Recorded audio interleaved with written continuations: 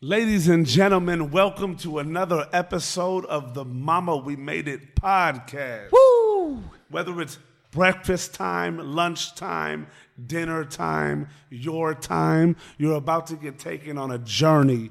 We got my brother Roushi in the building. You dig? And we got Nushi in the building. What it do? And today we have a great episode with Nia Andrews, singer, songwriter, artist, and overall wonderful human being. This is about her path, and her path is simply other. There's no better way to describe it. It's other. And this tale of other literally embodies and personifies the battle between the timid self and the tenacious self. Find out what we mean in this episode of Mama We Made It. Mama! We made it! I said it too. What it do, though? No, you can come in here. Get in there, girl. It's all love. Did you see? She gave the, oh shit, I interrupted. That like, I can't make it. This is not a vocal booth. No, you know what's wild? Because like a lot of people come on, they're like, "Oh shit, I thought that. Wait, y'all do that?" Yeah. I thought that was. I was like, "Oh, I'm about to do it. I want to say we made it." Yeah, it's like, oh, I really like the song. Oh wait, you guys do that live? Ladies and gentlemen, we have a very special guest in the building. Yes, we do. The very talented and lovely. Give it up for Nia Andrews. Nia Andrews. Ladies and gentlemen, that was our studio audience. She gave the.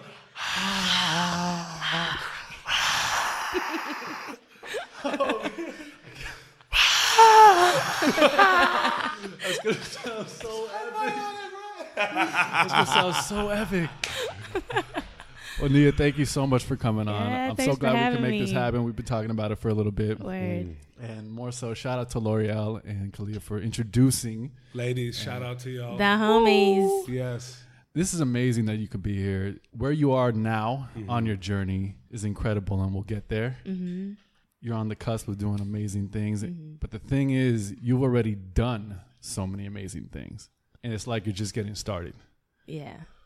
And that's like, when we talk about this stuff in the journey, there's so much like untold story that goes up to that point where people actually start noticing things and you start getting like credibility or recognition. Mm-hmm. But most of the time it's like, no, I'm not like the best new artist. I've been doing this for 15 years and now you're just catching on. Word. So I can't wait to dive in and into your path, into your journey, the ups, the downs, and everything.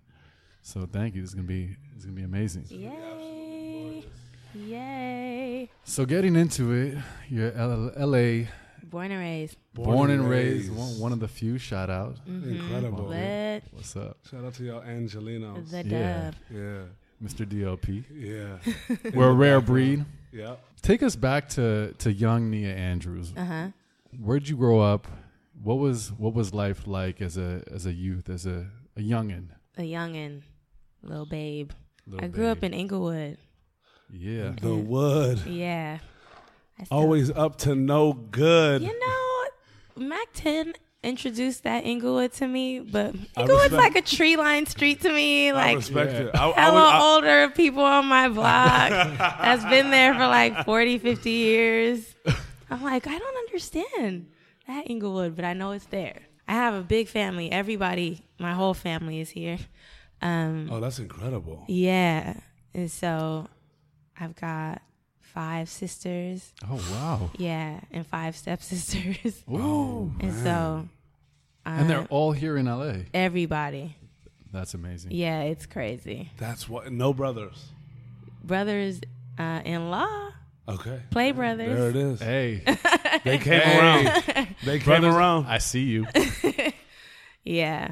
No, it just was all girls. But I grew up as the 5th born of the 6 of us before I met my stepsisters, and I was the only musician. Really? Wow. Yeah. When did you start playing music? Was that very young? I mean, I don't remember when I started. It was like that. Yeah. Oh, wow. Like, there was a piano in the house, and I just always was, banging on it. Yeah. Yeah. But I didn't have lessons, and I wanted them so bad. When you're the fifth born, Wow. by then it's like, we're tired. Yeah. You know what I mean? Like, yeah, we'll get you lessons. We'll get you lessons. And it just didn't happen. It's kind of a rare thing for a kid to want piano lessons. Like, you always hear about the kids. It's like, man, I had to do these piano lessons. Yeah. This piano's just boring. Like, Yeah. I wanted it so bad. My older sisters had it, and they didn't like it. So by the time it got to me, I was like, no, I really want it. They're like, no, she's not going to like Oh, it. man. Did that force you to really, like, learn on your own? Oh, yeah. Yeah. So I'm self-taught. Okay. But my dad is a music teacher and music manager.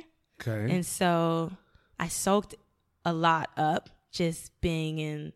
He rented an apartment and like let young artists around LA come in and just wreak havoc. He had an MPC 60, like old school wow. SP12. Really? Yeah, like he had a lot of older stuff too. It was an 8-track in there. I'm like, what is this? So you had like a studio setup. Yeah, like old stuff and like the more modern technology of the day too. He's always been into like whatever is next, and he had lots of vinyl, and so he let like young producers come in there and tear through his collection. And so I would just be like the kid sitting on the floor watching. Oh, wow.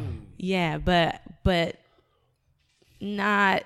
I don't think he wanted me to go into music, so he's just like kind of pushing that off to the side. Why do you think that? It's hard. Oh, Do you think even from a young age, just like exploring creative expression, it was like that too? Like, let's kind of take her out of music? I don't know if it was super conscious. Yeah. But I don't know. I can't really figure it out. What the thing that makes the most sense is that he was trying to protect me. Absolutely. You know what I mean? Yeah. So most of his proteges were boys, and I don't know. It is kind of like a bro town, the music industry. It definitely is. You know what I mean? Absolutely. Bro down, bro town. I mean, it's like I didn't know very many girls who played instruments. Of course, there are women who play instruments, girls who are into music, but like I was into music in a way that was unusual, and I didn't have a lot of peers who was into it in the same way that I was. What was that unusual aspect of it for you? Like, for example, coming up in Inglewood and everyone's like, Tupac, I'm like, oh my God, have you heard of DJ Premier? Like, listen to these beats. Oh my God, you heard of Roy Ayers, such and such sampled this. Listen to like the breaks. I used to dig, but small, like 11. Oh, wow. Like little. Wow. So it was weird. You know what I mean? It's That's like, epic, though. What kind of got you in that realm? Just so curious about sounds and like the way different sounds feel and how they made me feel. Yeah. So like my sisters, they would tease me because I was always very sensitive. And so like certain songs would make me get emotional. Like I have a picture. I remember this so clearly. We went to some restaurant and there was a pianist there. And the song made me feel so, I don't know, just melancholy. And I just got lost in the melancholy. And they're cracking up. Look at me over there tripping. And they took a picture of me like curled up in my chair, sad. But it's like, how do you describe that? Wow. The way, it's like, I didn't really have the language to describe the music is making me feel this way. Mm-hmm. And so talking to friends, it's like, she's weird. What? Oh, man. So I just became kind of a loner. And the piano was my first, like, close friend. Where I could just unload a lot of feelings, not realizing until I stopped playing that that's what I was doing. It's like having that outlet for all of the things that I couldn't say because when you're young, you're not conscious of this stuff. You're just not like, at all. No. yeah, you're just doing you, being you, So Yeah, no, and just transcending that through the instrument. Yeah. And often it is an outlet. What's just surprising is that it was an outlet at that young an age. yeah, I feel a lot of people discover that maybe later in their teens or when they're going through some angst. But yeah, I mean, when you're just pouring out feelings as a young kid, that's a lot. Yeah. That's crazy. Because I'm thinking, Yeah. I'm just thinking in my head, we had a piano and sitting there, and I'm the only one that played it. But even for me, it was like learning Heart and Soul, or like, yeah. yeah, I did that It's like, too. oh, it was more like fun. There wasn't like that instant Attachment to it. emotionally, So I'm just trying to visualize like what that must have been like as a kid, and especially I guess with not a lot of people you can relate with. Yeah. It must have really flowed through. Did you go to school for music? What kind of school did you go to grow up? I went to just regular public schools. I mean, I went to private school for middle school. It's so funny because I don't know what it is about like Christian schools, but sometimes they have the wildest kids. Yeah. How so? I mean, it's just like maybe it's an expectation for everyone to be so kind and pious, but it's so strict and so many more rules that people are trying to break those rules. Yeah. No question. But it could have just been the age too. Middle school is kind of weird. Yeah. You know what I mean? But I was there, and then I went to Locke High School, and that was a public school in South Central, outskirts of Watts, and it wasn't a music school, but they had a strong music department because my dad was the head of the music department there. Oh, wow. And so he had a career in music. He used to work at Motown. He's a Grammy-winning songwriter, producer. He did like string arrangements. He's like a musician. Incredible. Oh, wow. But he's a philanthropist, and he's really dedicated to education Yeah. and is extremely passionate about it. So he started teaching really young. So he'd like go in the studio, do his record label work, but then still teach. It wasn't like he didn't fall back on that. He chose that. In fact, he's retired and he's still subbing. And I'm like, you retired? Why are you still teaching? Yeah, I had to take over his class. He was having a hard time. I'm like, you love this. Like, why did you retire? I want to ask you something about you at an early age and knowing this as well. Because your dad seems like the type of musician turned executive turned teacher as well, that like in order to go through that progression, you really have to like have a love, as he obviously did, and see potential within your peers or your students, right? And you being the fifth out of the six, the fifth, but like your sisters had gone through the music rings and they just didn't like it, and then you like naturally, for somebody that has that much attachment, like obviously loved it and were there just like doing what you could through the ages. Yeah. And then knowing that music hits you that way, did you and your father talk about music growing up? Like even the shielding aspect, but it's like you're curious. Yeah. So were you like rattling off questions, asking? I like, would how was ask that? questions. I would ask more questions about his experiences, and he was very cagey about that. So like he had a band called Karma, and I'd be like, I want to hear Karma. Like what?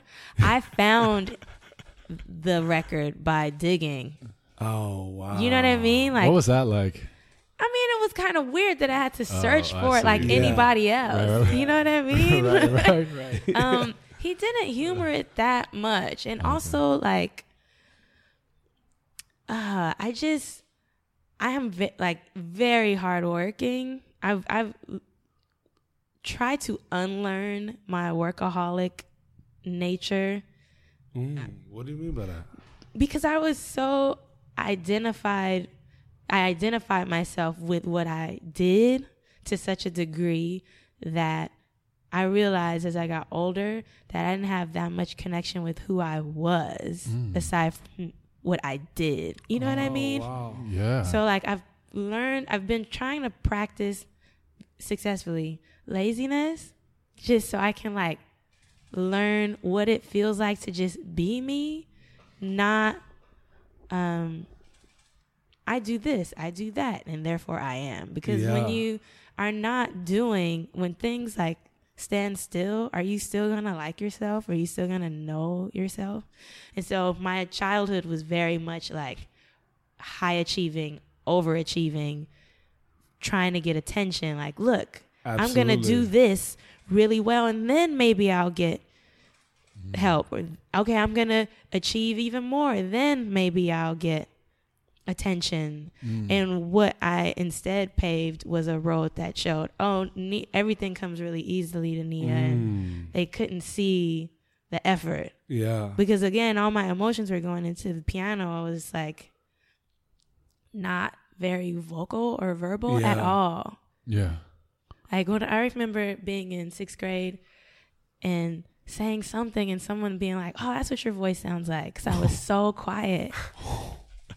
Wow. Isn't that ridiculous? Oh, Now I'm very chatty. Yeah. But it took a long time. Wow. Yeah. So we didn't have a lot of those talks. No. We do now, which is fun. Well, welcome to the Mama We Made podcast. I'm glad. Yes. Were you really aware of that as you were kind of progressing, or is it something that you finally like had to kind of stop and look back at and just be like, That's an adult realization. Yeah. Yeah, because it's like, I'm just going to keep achieving. And I mean, I skipped 5th grade and I finished high school early. And so I was like this, people thought of me kind of as this like little wonderkin, I guess. It's like, no, I'm actually working my ass off. Yeah. It's not like it's coming so naturally and easily to me. I'm just like, look at me. Somebody please pay attention to me. Like, let me show how much, like, I'm working really hard, but I was burning out, like, very, very young, you know? And so my dad would just sometimes be like, that's coming easy to her. It's not, it wasn't like so much awareness on the passion that I was putting into it. Yeah. Were you ever vocal about the look at me aspect, or was it just like head down? I hope y'all see it. No, I would ask for a lot of help, but it just didn't translate. I don't know. I think too, being in a community that, I mean, at that time, like, there were families where the kids didn't know where they were going to sleep at night. Wow. You know, it's gang violence, or some people were dealing with real poverty. Yeah. And so, like in Inglewood, where I went to school, in middle school, it was, you know, more working class and middle class families. Not as many low income families. Yeah. But my family didn't have money like that. Yeah. When I was coming of age, it was like during a tougher time. So I didn't have the Nikes or I never had name brand shit. Yeah. Can I say shit? Yeah. Yeah. Oh, yeah. You can say whatever you would like. Shit has been dropped probably 30 times already. Oh, I'm like, did we say that? I wasn't doing. Wait, did we say it yet? 1, 2, shit. There it is. 1, 2, 3. Fuck. Okay. Let's get it all out at once. We're good? We good? All right. She switched it up on us. I was like, damn.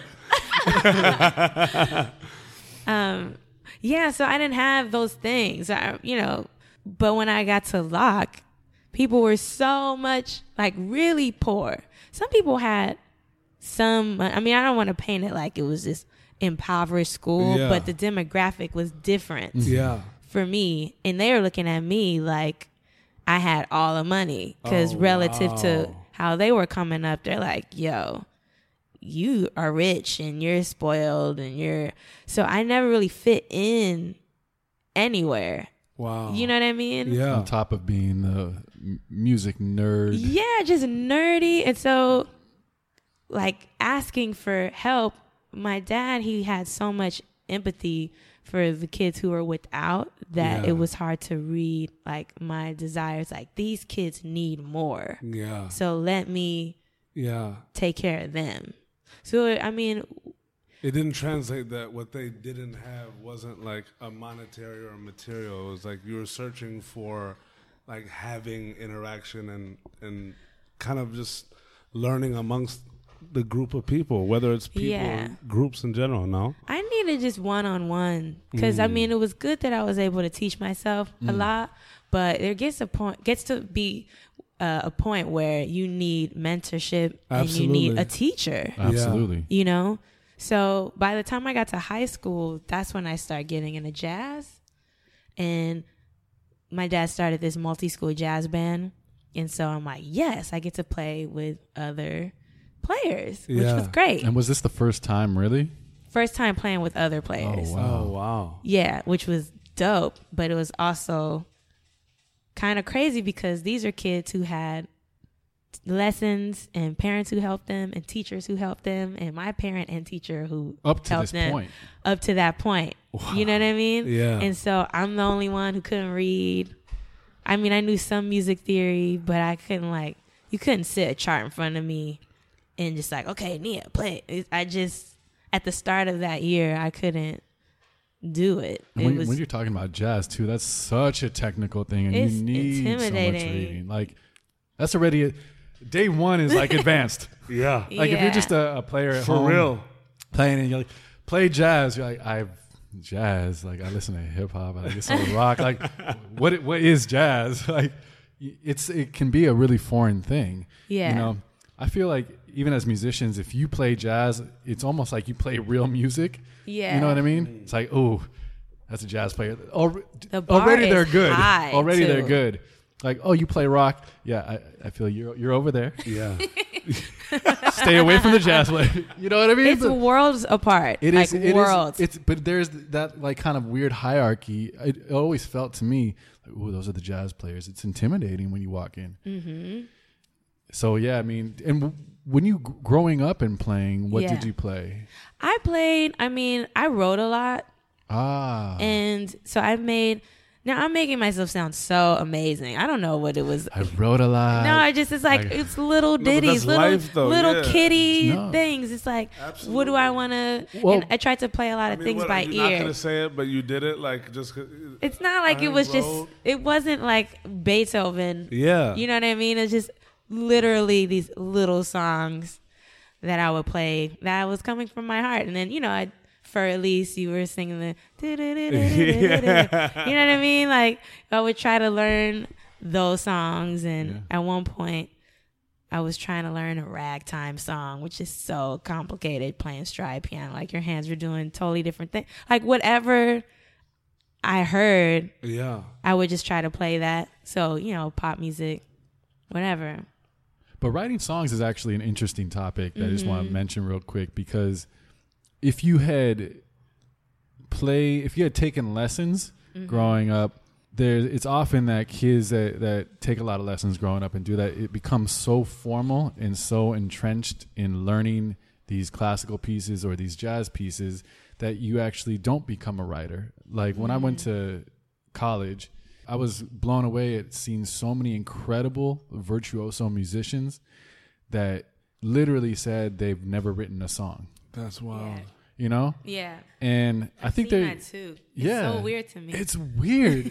I remember my piano teacher at USC could play the shit better than the originator. Wow. And never even thought of writing, because learning music is its own thing in itself. Learning to interpret the field. It's a whole world that I will not understand for a very long time. But songwriting is also its very own world, and I think it's just important to point that out for you to be that young and writing songs is little ditty as they were. Yeah. It still shows kind of where your head was at versus maybe the student in the box that had the lessons, Yeah, I always was a creator. Yeah. And I always thought that was normal. Ooh, I'm imagining that just ideas all the time. Yeah.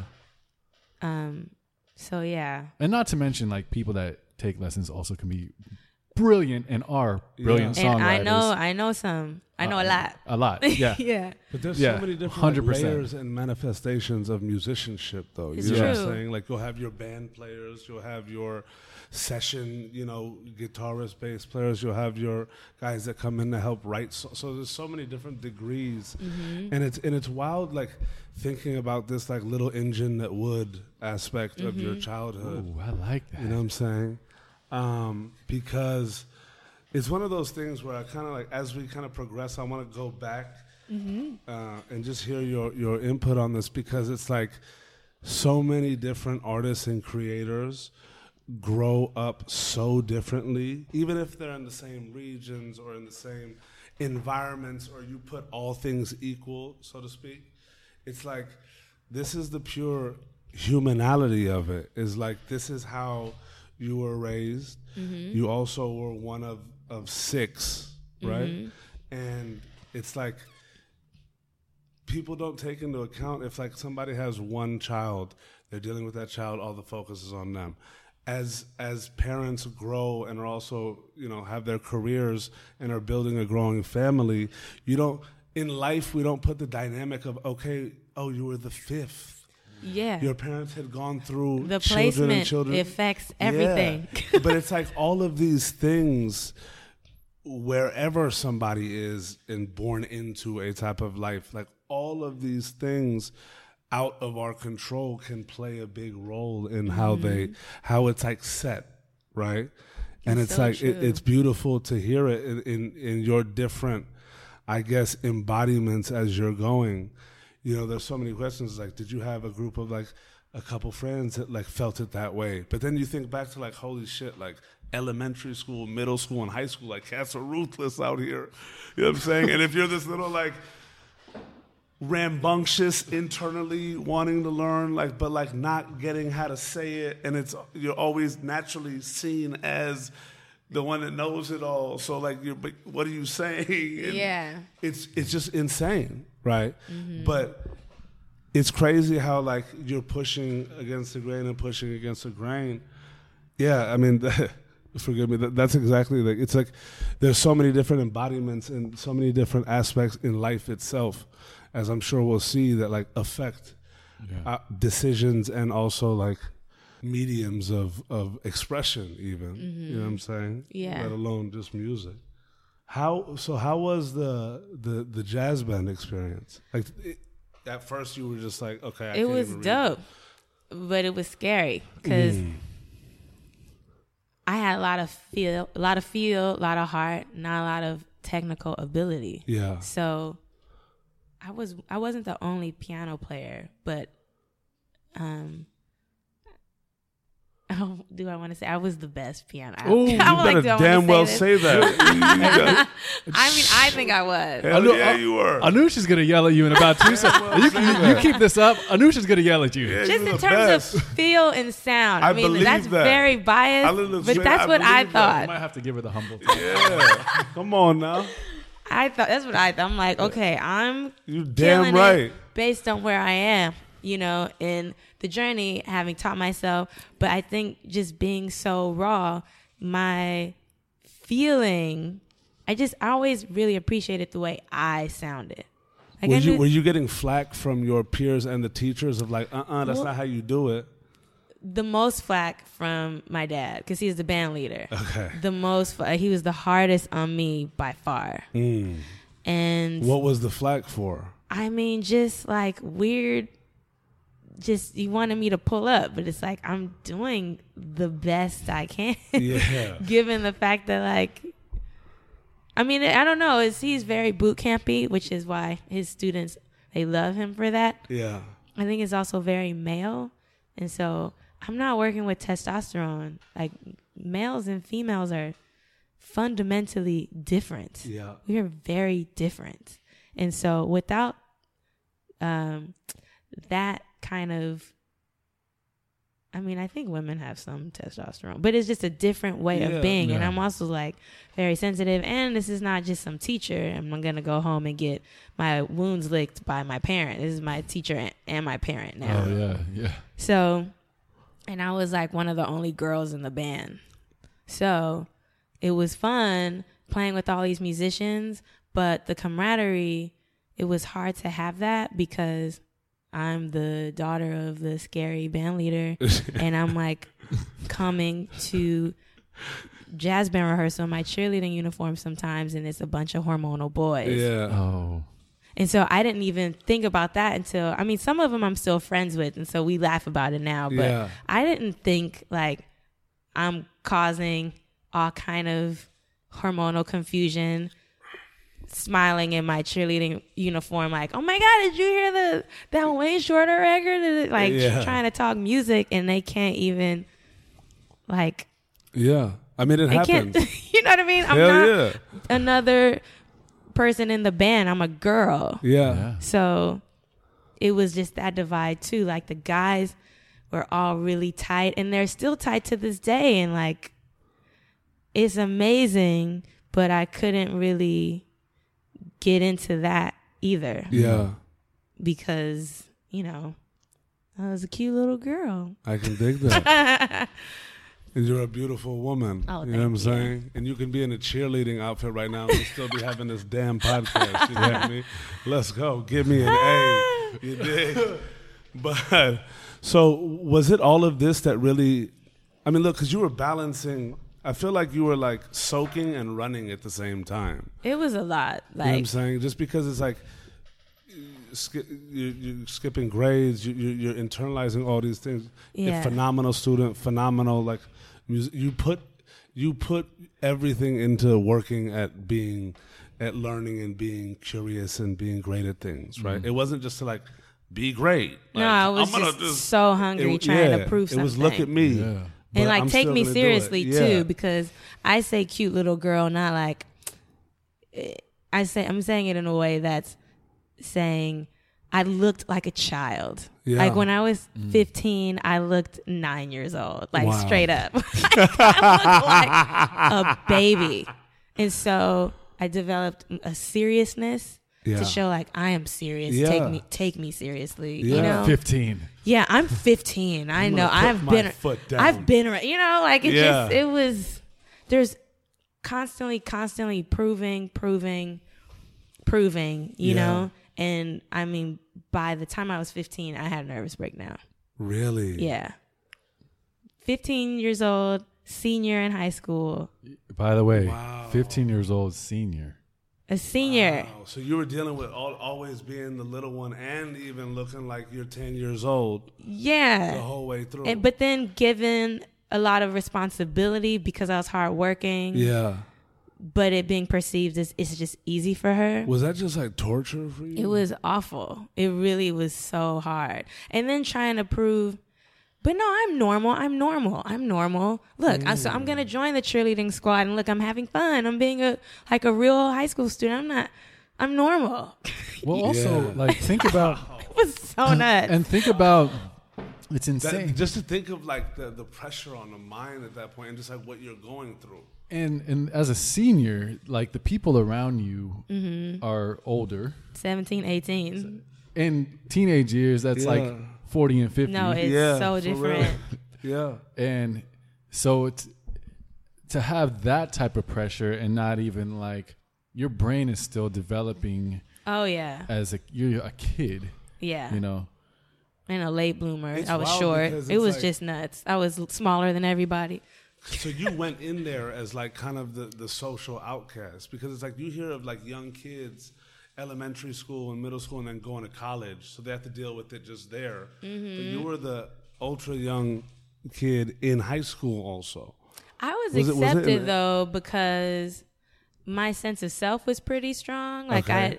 I looked really young. Yeah. And you know, I got my fair share of being teased all through school, but I Yeah. learned really early like if you don't give energy to it, people Yeah. get bored with that really fast. And so, you know, I'd be teased and then I would just shrug like, okay. And then the person would be like, yeah. And then they would think I was cool and want to know more about me. Awesome. It was a really weird, it wasn't intentional. I literally only It's cared just about youth. music. Yeah. I didn't really care about fitting in. I didn't have any of the stuff to fit in. Yeah. You know, like all the clothes and stuff. All my stuff was hand-me-downs from my sisters mostly. So I think that's why I'm into vintage to this day, because I'm not used to having a lot of new things. Wow. You know, like Absolutely. I hear you. yeah, I just was always other, like always other.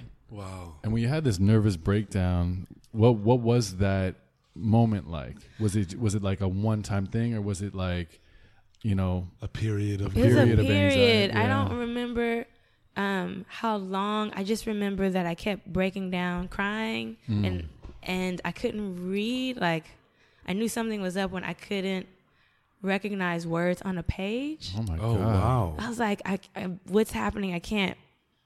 I know there are words on the page.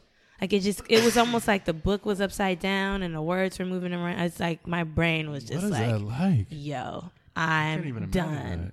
It was just a lot of pressure. I was on academic decathlon. I didn't want to be on it. But I just felt obligated. I had a hard time saying no. And then just trying to pull up in band. I mean, I grew leaps and bounds that year because I was playing with people who had more education and experience than me. So they were essentially better players than me.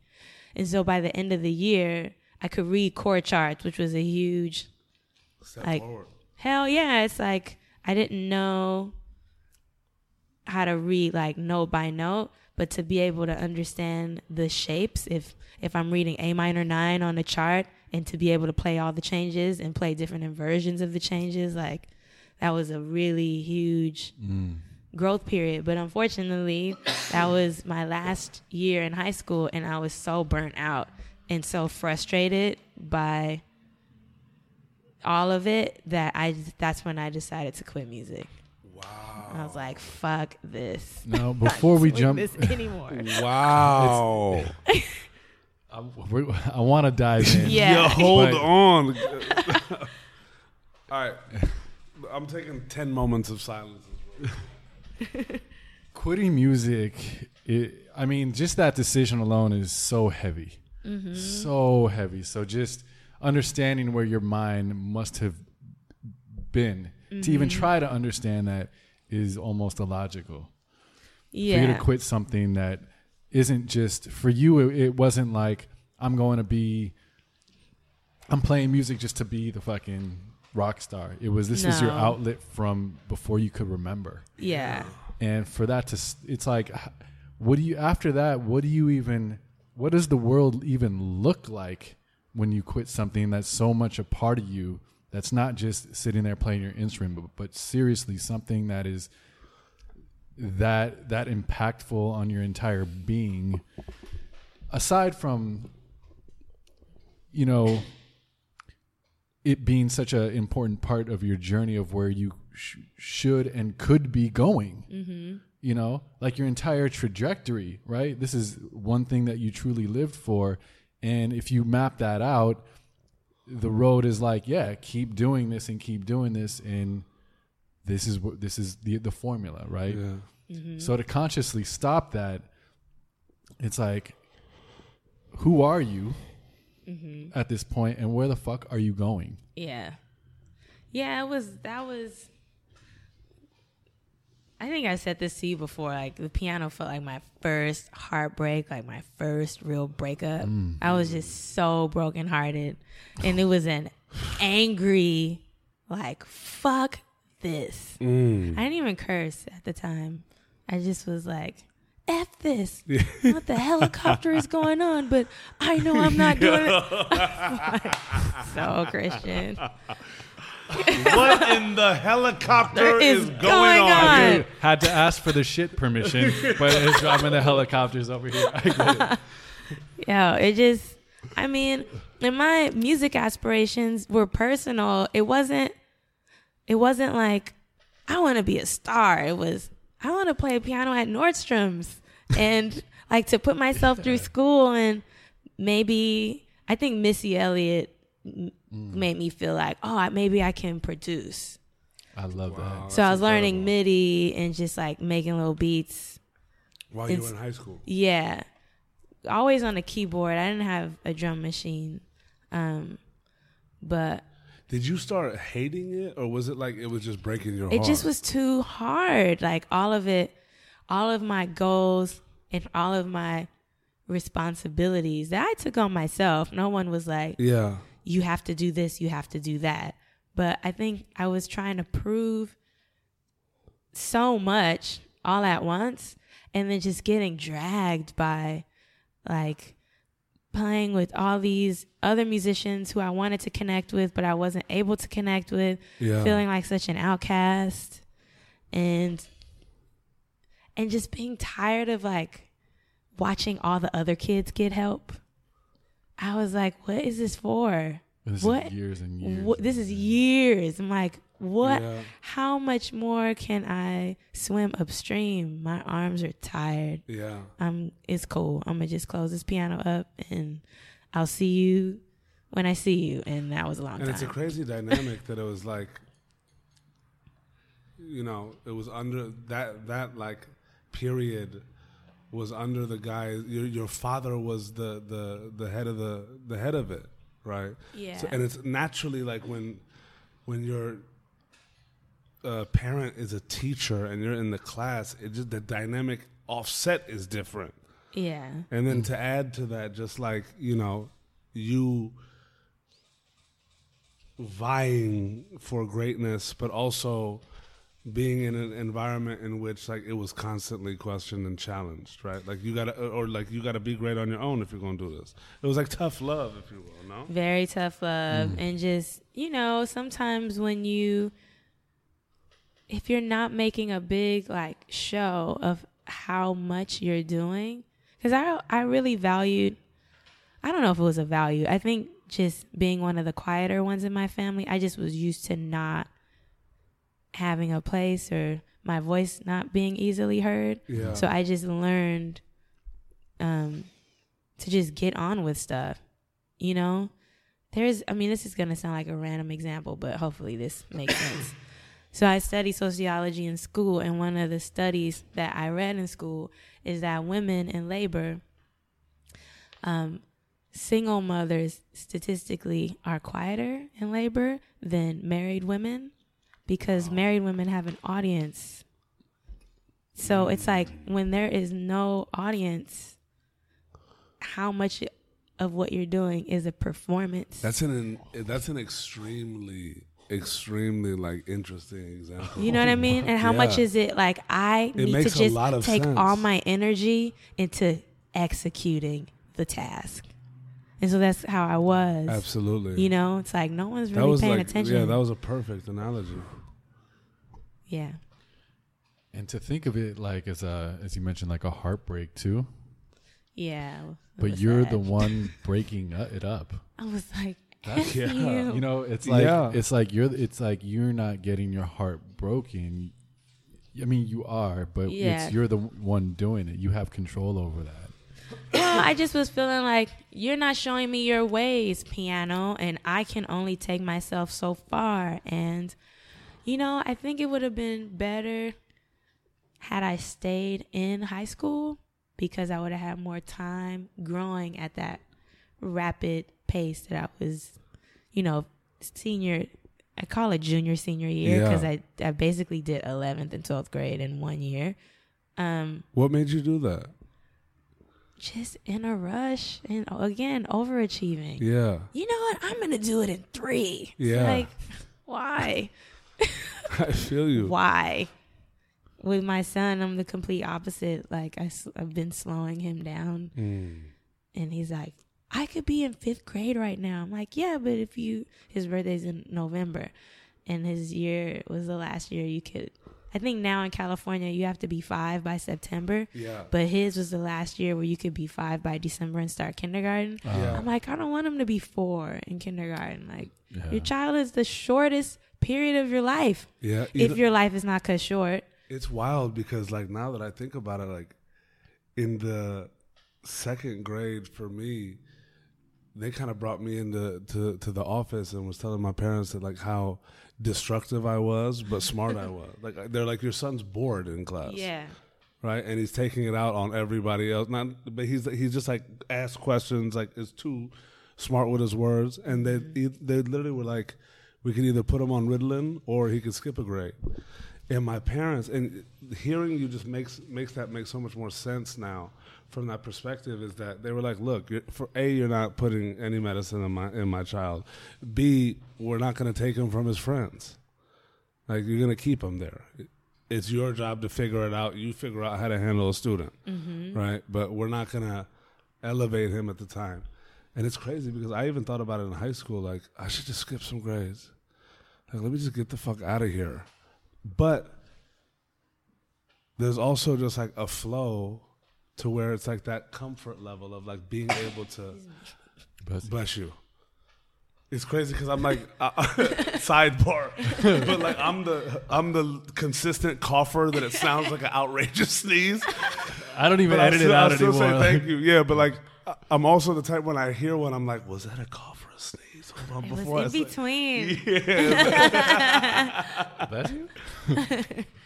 But it's to see that dynamic. It's like it's beautiful to see that, you know, you at the end of the day, it's wild like being a parent because you go through life, you experience all of that, and then you try and impart it on your seed. You know what I'm saying? And it's crazy to think about that when, as we're kids, we don't realize, you know, okay, so if this is like that for every parent, like they were doing it for me. And then what was that? You know what I'm saying? Yeah.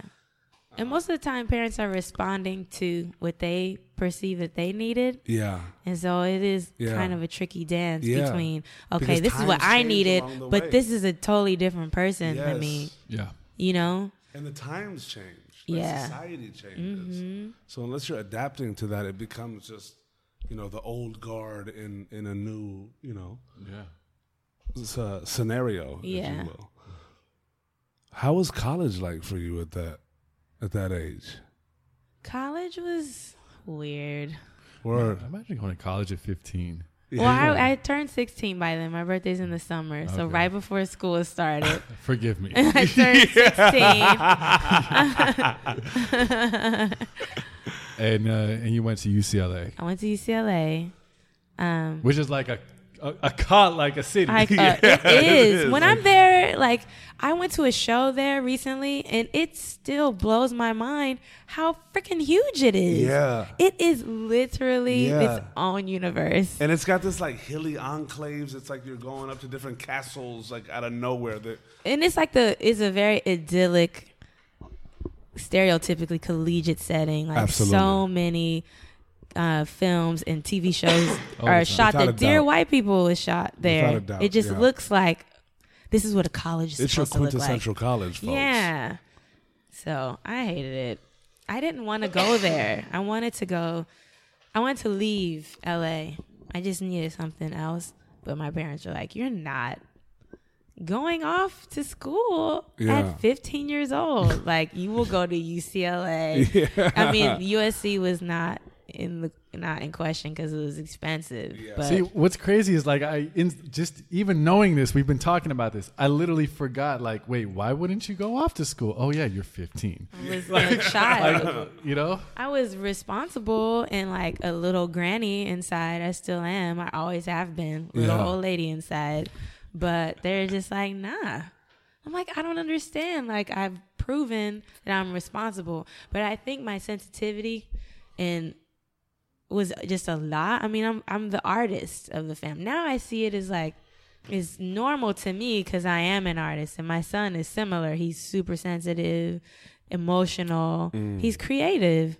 But in a family of non-creatives, it's like, oh my God, what is she sad about now? Or what is she going through now? Or here we go. It's, it's just too much. So they're like, you will stay here.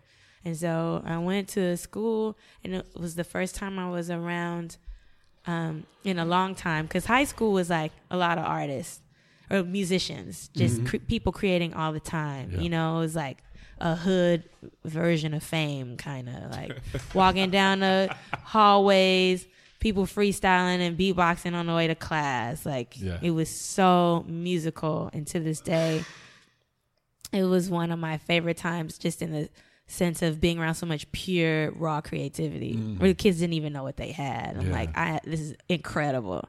So then I go to UCLA and it's like all flossy and kids from smaller cities who want to come to the big city. Right. And they introduced me to the LA everybody hates.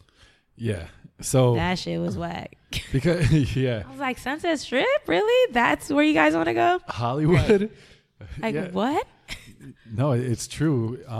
Because UCLA, there's a lot of out of towners that go there, and a lot of people just from California that come down and go there that want to get the LA experience, just like I guess anyone else. But like you say, if you're from here, you're like, really?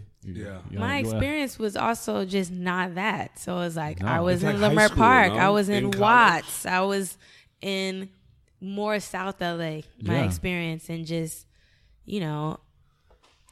that was not the LA that you see on TV, and that's what the transplants wanted to experience. And I get that, but it was very hard. A hard transition because it slammed me back into another version of otherness, which is like, I just felt so eclectic by comparison to everyone else. But again, here I am trying to show like, no, I'm normal. I'm just like, I'm normal. I feel like that was always my cry. I'm normal. Yeah.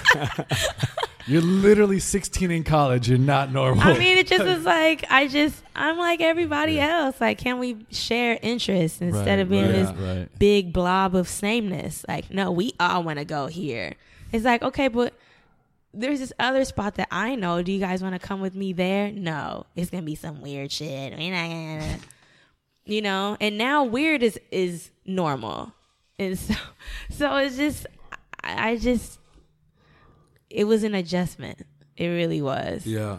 Were you living at home? No, the first year I lived on campus. That's crazy. Yeah, and so that was. But how was scary? That? How was that? Even you're in the same city, but how was that leaving your home? And really just like living away. It was kind of a relief to like be in a different environment, but I went through massive culture shock because in South LA is black people and Latinos, and that's it. And both of my roommates were white. Yeah. And they were asking me stupid ass questions like, do you know your father? Oh my. Or you're so smart, with like a perplexed look, or or like they would have their boyfriends staying over, and like all four of them would watch me comb my hair in the morning. And it was the first time I saw coke. Like, and just the dust of it on my CD. I'm like, what is this powder on my CD, or salt, or whatever I thought it was? And so I moved out because it was just too much. How long? I think halfway through the year, and they moved me to another dorm with this Asian girl who was, she was, I think, Vietnamese and Laotian. And I was like, what's lotion? She's like, Laotian. I had never even heard of like Laos. It's like, I didn't know. I just was so in the bubble of brownness. Yep.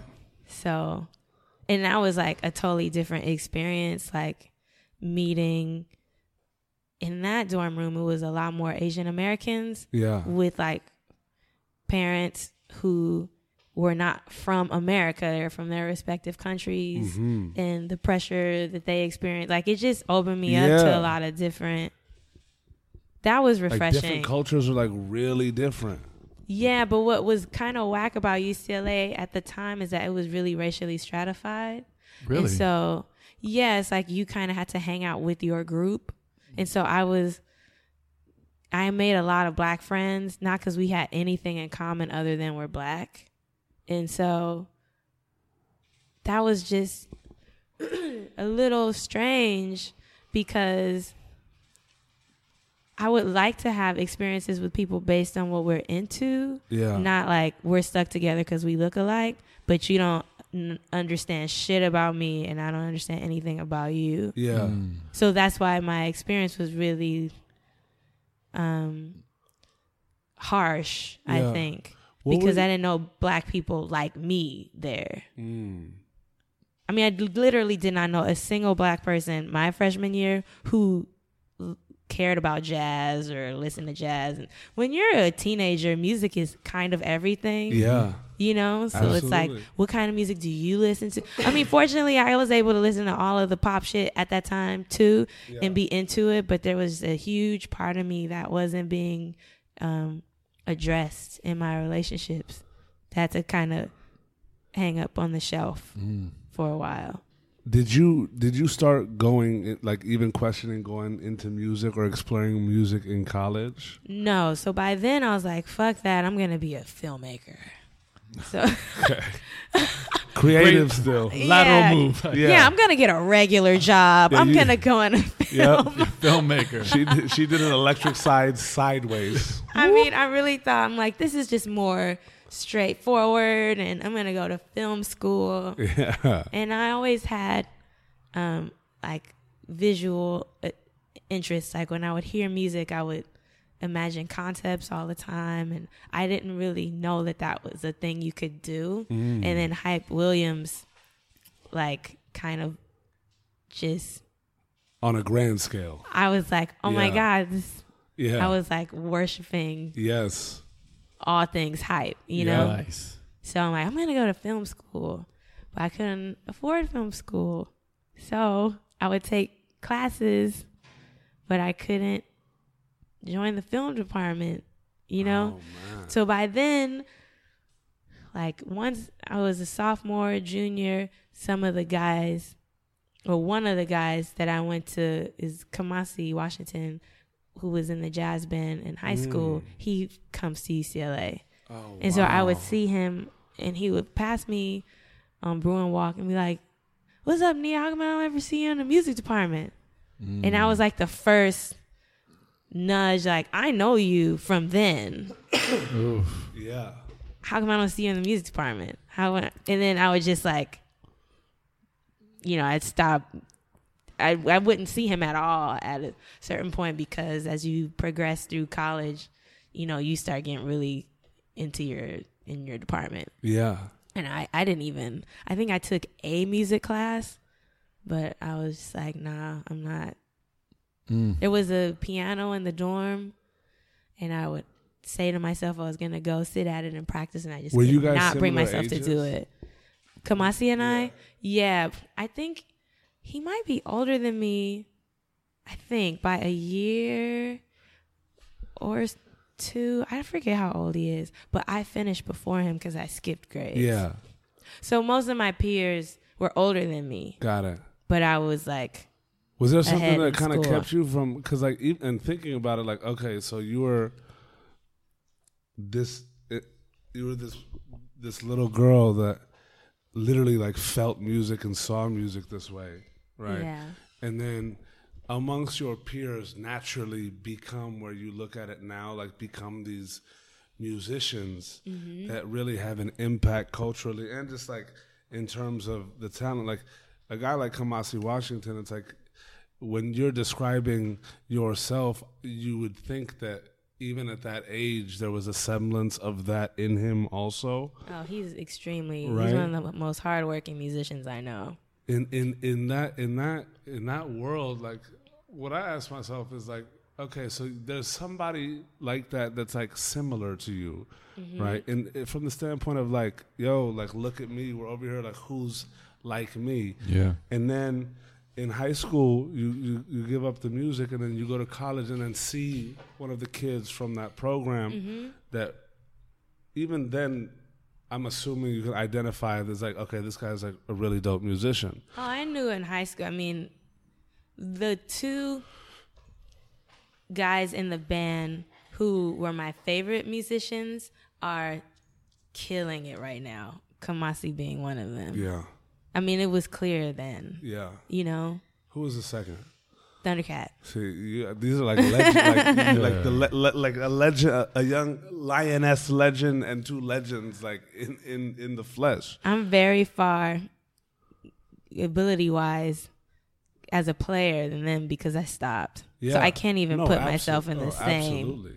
class. No. That's the jazz musician. Like that jazz bar that you were talking about. Oh, well, it's like Yeah. it's just like man. Was there They're the something ones that- pushing that bar. yes. Yeah. During that period in college, where also like naturally like you're growing, you're becoming like 17, 18, like you're becoming that, you know, true to form, you know, into womanhood. Yeah. You know what I mean? Was there something that stopped you from like even when Kamasi would say like, "Yo, what's going on? Like, why aren't you in the music program?" Oh no, I was to reach done. out. Or you were just I was like, no, I think that's it. Got Maybe it. I'll just play music for me. Got but it. I mean, I did not touch a piano. I was like, I'm gonna be a filmmaker. That's it. I really loved film. I love music video really as a format Yeah. because it was so free form and you could just it's like painting to music. It's like, how does the music inspire you? How does it make you feel? Can you put a visual to match how the music makes you feel? Yeah. So I'm like, okay, I'm going to do that. But since I couldn't afford film school, it got to a point where I was like, dang, this is getting really hard. I'm having a hard time paying for this. Yeah. I mean, my parents did what they could, but, you know, it was still like, it was a tough time. I came of age during, I think, my parents' toughest financial time. So that was tough, and I was too young to claim independent. So I couldn't, like, get financial aid myself. Like, I knew some people getting welfare in college. I couldn't qualify for that because I was a minor. Right. So I took, I didn't want to drop out because I would have been pissed off if I had wasted money and time in school with nothing to show for it. And I also had like a really like intense sense of responsibility to my ancestors who weren't allowed to go to school. So I felt like I had to finish. I was intense as a child. I'm like, my ancestors they weren't allowed to read or write. Some people would die to go. Like, I have to finish. So UCLA, the minimum, it's on quarter system, so it's very fast, stressful system. And 10 I weeks think in and out, no? I think it's 10 or 12. I forget. It's fast. Yeah. Maybe it's 10. I don't remember. Yeah. So the minimum, like, to be full time is 12 units, I think. I was taking 24. I took a double load. Oh, wow. Took 2 jobs and an internship. I'm like, okay, let me just try to Wow. it's just so I can get out. So I finished in 4 years. Most people finish, like, it was really common to finish in 5 years because it was hard to get your classes and stuff. And I just was like, I can't afford to be here next year. I got to get the fuck out of here. Yeah. So I chose the shortest major, sociology. You need the least amount of requirements. And Oh, wow. got out. And I was 19. In and out that quick. Yeah. Wild. And what were you doing with, were you dabbling in making film or music video at that time too? No, I didn't. Just taking classes? I was taking classes. I wasn't really sure where to start, to be honest. And I was very timid. So I didn't have that, like, go-getterness. It's of, crazy, like to see like the internal like tenacity and like the external timidness. I was so shy. It's like that battle, like and Yeah. it's just like you're so young too, and having like dealt with that kind of, I guess, internal and external conflict your whole childhood into that. It's really interesting to see how actually like tenacious you were, but like timid in I guess how it was expressed or even expressing it in certain times. You know what I'm saying? Like it was like constantly. I feel like you were just constantly on the run. Through yeah, your it kind of childhood. felt like that. Yeah. Yeah. What kind of what were you? Now you're out of college, and it's just like I feel like it's a little different when you hit the real world at 19, because when you think about it now, it's kind of like, okay, like 19 is that age where you're an adult. You know what I mean? What was kind of, bless you. Thank or cough It you. was a cough. Yeah, cough you. Cough you, what it do. And it's wild because it was like you always were searching for this outlet. Like it was a creative outlet. It was an expressive outlet. It was music. It was film. What'd you jump into right out of college? I got a job at cooking.com. Cooking.com. Respect. Yeah. It was just like my first, I was having a hard time getting hired, you know? And it was the first job I got. And I worked there for 6 months. Like, what am I doing with my life? What'd you do there? I would take orders on the phone. Oh, just Lit. there you go, cooking.com. Yeah. I feel you. Yeah. And then while I was there, I got word that Malik Saeed, who is this ill cinematographer and director who actually shot Belly, was looking for an assistant. And I was like, oh my God. And I applied. I sent the cockiest cover letter like ever. The timidness Really? set Yeah. aside. I for was this just letter. like, Tenacious. Yeah, I was just like, yo, like, I don't even remember what I said. I just remember that it was She said so you'd far be out of my you'd be comfort zone. completely out of your mind if you didn't look at this and say, I need her Essentially, on my team. no, essentially, yeah, it was like audacious. And so I met with him, and I started working for him. Wow. What was that initial interaction like, though? Because, like, and I just want to, like, from the scope of that tenacious timid, you know what I'm saying? Because there's a difference between bossing up on paper Right. and going there, and are you carrying through the look? Like, because either coffee. Yeah, there's just the, all right, we're here, what's going on? Because as a kid coming up, it's like, Yeah. even in those moments, it's hard to just be like, why don't y'all fucking listen to me? Hold on. Okay. Like, not vocal about it. Like, just on some, like, oh, it's like this, so watch me just be great. Well, see, I'm that's what fucking normal, y'all.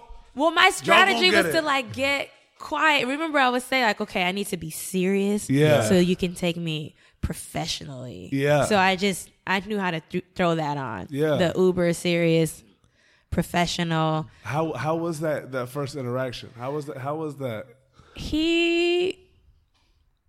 I didn't know he was Muslim, and I was having a bad hair day and did not have a lot of like applying for job tips. So my interview, I had a head wrap on, and I think that really worked to my Damn right it advantage. did. That's lit. And I think that helped. Yo, I don't know, but I think you know what's wild though?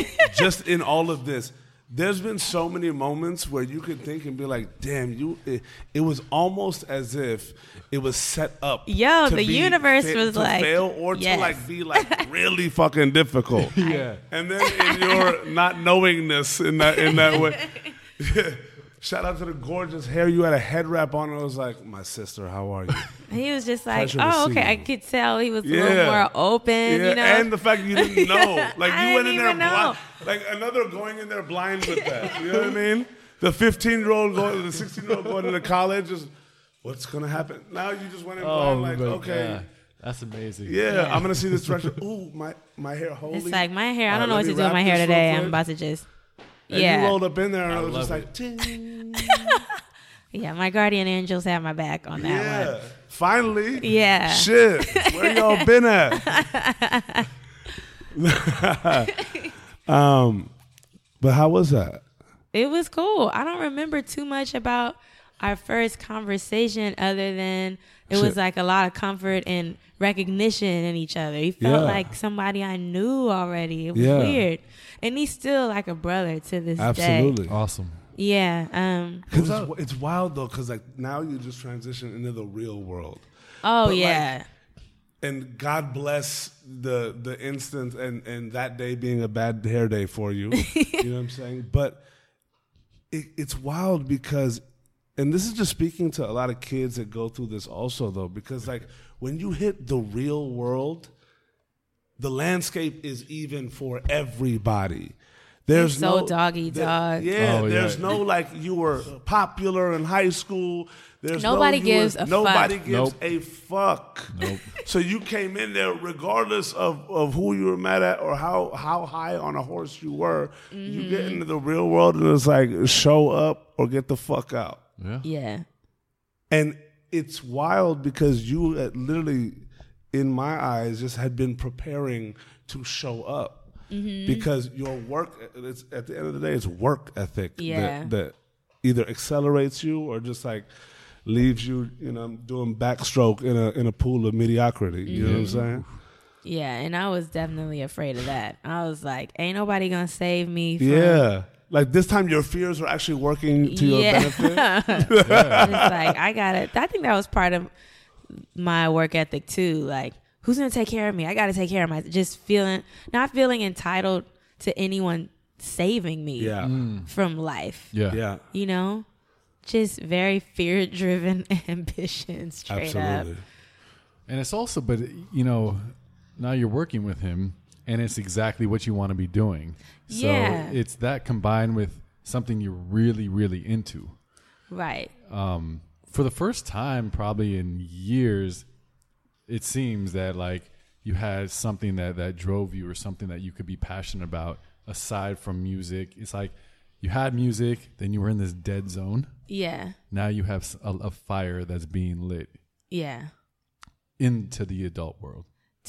Yes, at first I was like, yes. And then I get the job and I'm going to the cleaners and I'm like doing menial tasks. And I'm like, oh, I mean, I was doing some stuff, but I wasn't like able to come to sets. Like, nah, you need to handle, sort my files. And I'm like, oh, okay.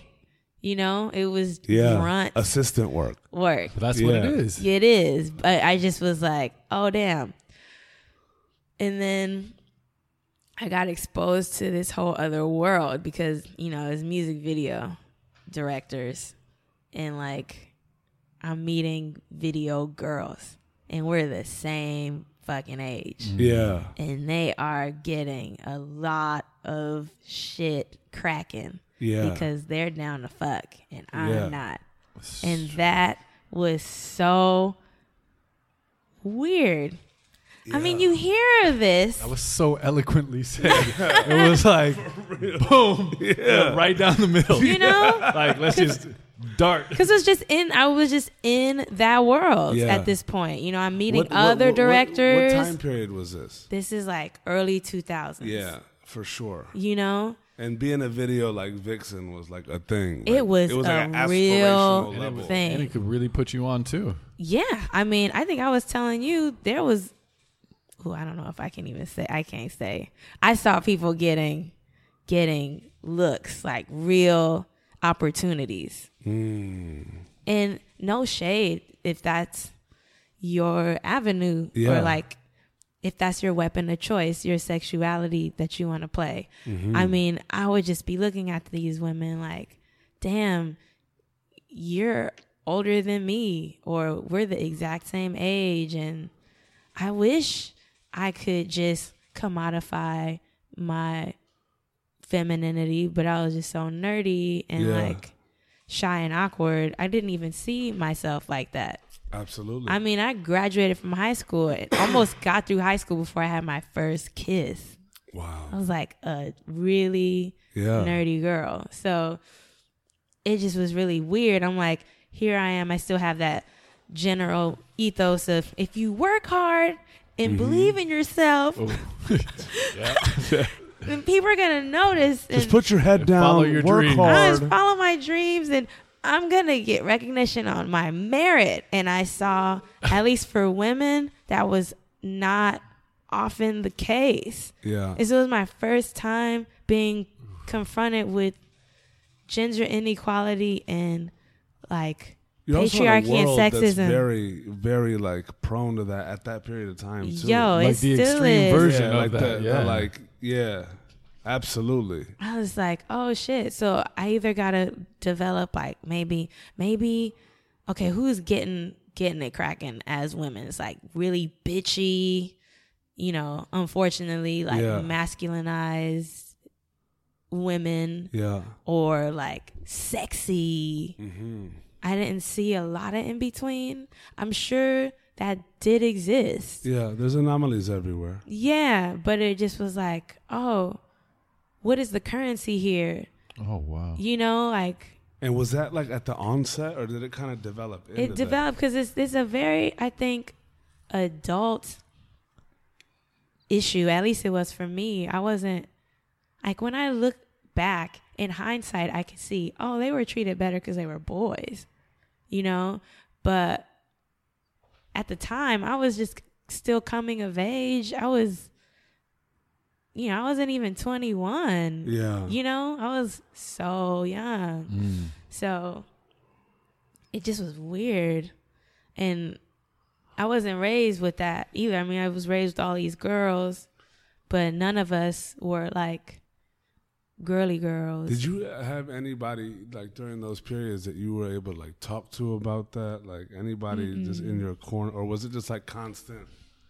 It was an What in the onslaught. helicopters going on Yeah. in this scenario right now? I mean, at one point I did meet someone who was like a mentor for a short period of time, but by then I had moved on. But yeah, it was really just figuring it out as I went along, and it was honestly kind of depressing. Yeah, I mean, it's hard to, when you think about it, like just even taking it outside of ourselves here, like figuring it out alone is really hard. It's really hard. Because it's like you only have yourself to bounce these things off of. You know what I'm saying? Like, not to say that anybody's right or wrong, but it's like it's a little more comforting and a little more, I guess, easy on the conscience to have different opinions, even if they're not exactly ours. Right. But to be able to talk things out with people, because when we internalize all of these things, it really does, you know, we all go through it at certain points in our lives. You know what I'm saying? Like, but that's really hard to just internalize it and try and work through it alone. It was really, my brain was just exploding. I'm like, Yeah. I don't understand what was going on. And my peers, I think I had said this to you, Joe, before, like, it was really hard to get empathy from my peers or to even talk, because it would read, I guess at that age, it's more competitive. Yeah. It would read like I was bragging, like, oh, you just hanging out with this director and that director and this artist and that artist. And it's seen as this glamorous experience. I'm like, no, this is just my job, and I'm having a hard time. Yeah, even if you're complaining about it, It's and, like and you're talking about this kind of in other people's heads, this fantasy kind of like, oh, boo-hoo for you. You get to hang out in music videos all day with huge stars. Oh, life's being so treated hard. like shit. Like, but It's it just really was hard to just go like, yo, I'm lost as fuck right Yeah. now. What's going on? Can somebody talk to me? it was just, I just did not, again, there was no audience. Yeah. Just no audience. I'm like, damn, I don't understand Yeah. how to process this. And so here I am again, trying to find my way. And I'm like, I'm becoming. Shout out to the siren. Yeah. Shout out to the sirens. I'm becoming increasingly like discontented or disenchanted. What's the word? Discontent. Yeah. Both. Yeah, Yeah, both. all of them. Every Both. single I mean, one. this is an avenue that you love and want to get into. Yeah. And you see it for what it really is. It's like meeting your hero. You know when they say like, never meet your heroes because they're gonna be like, you know, you'll be disappointed. But you're in this, and you're like, oh, It's just the world, really. Malik was always, he's great. no, But sure, just yeah. But it's like the system itself and my personality and being socially underdeveloped, I just was no match for the beast. Yeah. And that in music videos in that time I was no the beast. match. Yeah. No match for it. I did not have the social skills, Yeah. the confidence at all. And so one day Malik was unavailable and he had something to do. I started writing his treatments by accident, like just submitting them first behind his back. Like, I'm gonna just send this in because he not. The production company would be like, where's the deadline? I was liaising between him and his production company. Yeah. I'm like, okay, I'm just gonna write it because he didn't like the process that much at that time. Yeah. Like I'll just do it, and he started booking jobs. And first he thought it was on the strength of his reel. I'm like, no, I'm writing shit. And like the first treatment I wrote, he's like, oh no, you're not a good. Nah, he didn't think I was a good writer, and I wasn't. Yeah. I became a good writer. Yeah. From writing all the time. And so I'm just like, yo, something has to give. Something needs to change. Was he upset at you for doing that? Because imagine going in, the artist like, yeah, let's do that treatment. They're like, all right, so. Well, like, the production company would be like, no, we got the treatment. Nia sent us the. Got you. He's like, they're telling me that you sent, you know. What? I'm like, yeah, I did some of that. And so I needed a change, and I was looking for jobs. Yeah. And it felt like this moment where it's like, you're not going to get another job that's going to make you happy. You need to just jump off the cliff. And hopefully your wings will be built before you hit the ground. Ooh. And so I quit. I had no job lined up. I had just put my roommate out and was in a 2-bedroom, like, yeah. I'm going to just, yeah, I'm like, I'm going to call every single production company there is and send some samples and do the cocky letter email again and see what happens. And a director bit. Now, before we get into that, I want to just talk about that moment where you jumped. Because we've had a lot of mixed kind of things on this podcast of those moments. Yeah. Some people have gone for the jump. Other have been, look, do both. Fine if you're not happy, but it's paying your bills. Like, keep your bills paid and do something on the side till that equals up. And it's not always like, go for it, because it sounds good to say, it's not always, fuck it, I'm jumping. Always smart. Yeah, no, it's not. But it sounds good to say, I quit my job. You have that Jerry Maguire moment. Yeah. I did. Yeah. And everyone thought it was stupid. But exactly. So like, what are you doing? I mean, it could turn out to be that way. I didn't know. I was like, I might fall flat on my face. So for you, what was how were you almost not held back by fear? What was it? Just like, it can't be worse than this, or you just needed a change, or what really was that deciding factor to say, you know what, I'm out? It was becoming debilitating, and I was spending so much time in this other world that my world wasn't clear to me anymore. Ooh. And I just felt like going into the feeling place, if I fall flat on my face, so be it, but I need to find myself again. Like, just like the sexism was so intense, and I just didn't see myself growing. You know, it was like I started writing treatments and I was taking on more responsibility, but it's not like I was getting more respect from the production company or getting paid more. Like, it was like, why am I doing all this to make somebody else's dreams happen? Yeah. Like, I'm facilitating something for someone. You got to pay those dues. But I think I had done that for maybe 2 years. Got it. And after a while, I was like, getting out of bed each day I was getting really depressed. I was like, something has to change. I was asking, my family and some people for advice. And everyone was like, you got to find a job. You got to, do the logical thing. And so when I listened to my gut was like, just, no, you're not going to be able to receive with a closed hand. You have to open your hand, let this thing roll out, and let something else pop in. Oof.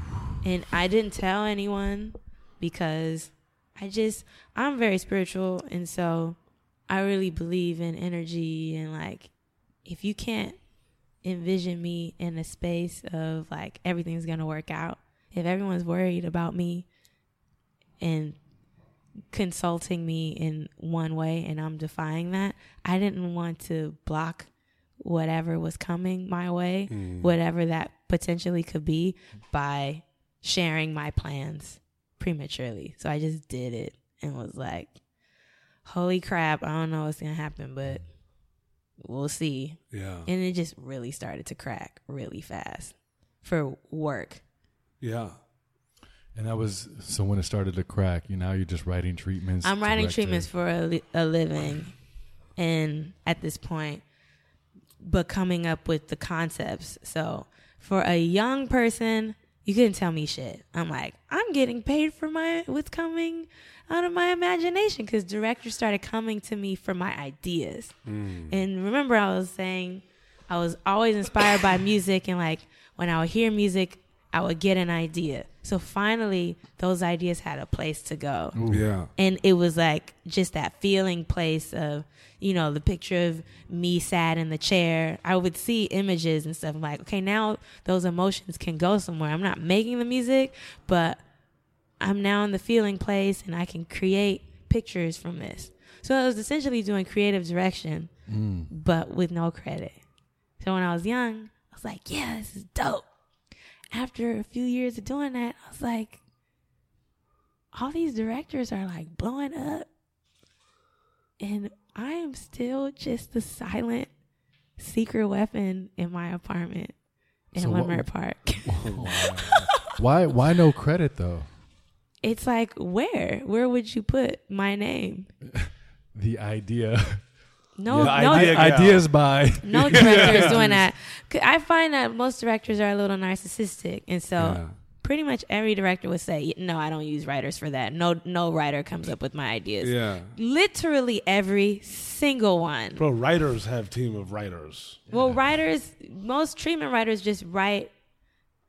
Traditionally, you have the director convey the idea to you, and you make it sound nice. That's it. Sometimes directors would be like, yeah, this is the track. I got a little bit of an idea. Let me work on it. And I'd say, well, I could flesh it out and see what I can come up with. Nah, I don't work with writers like that. Every single one. And then I would send like maybe 4 different ideas, and they'd be like, yo, what? And then start getting addicted to me coming up with the concepts. And so I'm like, yo, the director's job as a music video director is to conceive the idea that you're going to shoot, And so I started writing for so many directors, like all at once. I mean, were you in a position where you could start commanding more money? Like, I did a little bit, but it was, the budgets were what they were. It's not like money was super flowing. It started really slowing down. Quick. Like the golden age was like the 90s. Yeah. This is the 2000s now. For sure. I was making all right money, especially to be that age and to be autonomous.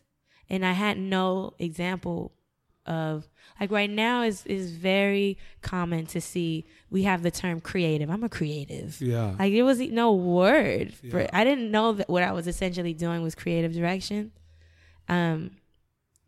And also, I didn't know I had not a single peer who was self-employed. So I was learning as I went along with no example of it. No, like business. There was no like business side of this that you could latch on I to. had to. It's like, I got ideas. Here they are. Pay me. Done. Yeah, and I just had to like really be on top of it. Yeah. Was it something that kind of built up into just like the where you started getting a distaste for it? Was it more so of like, wait, I'm not getting acknowledged and compensated for this? Or was it just like, I just don't like this whole field anymore? I didn't dislike it because I really loved the creativity. Like writing became fun. Yeah. But I got to the point where I was being hired so much that I was writing more than I was living. Yeah. Absolutely. And I was just like, I'm just waking up and starting to write at 6 a.m. to meet my East Coast clients and going to bed at 2 a.m. writing until then to meet my West Coast night owls. You know what I mean? So it was like, I was just writing. Yeah. You know, my dreams would get confusing. I'm like, did that happen or did I? It was just like so nuts. Yeah. You put yourself through the gauntlet.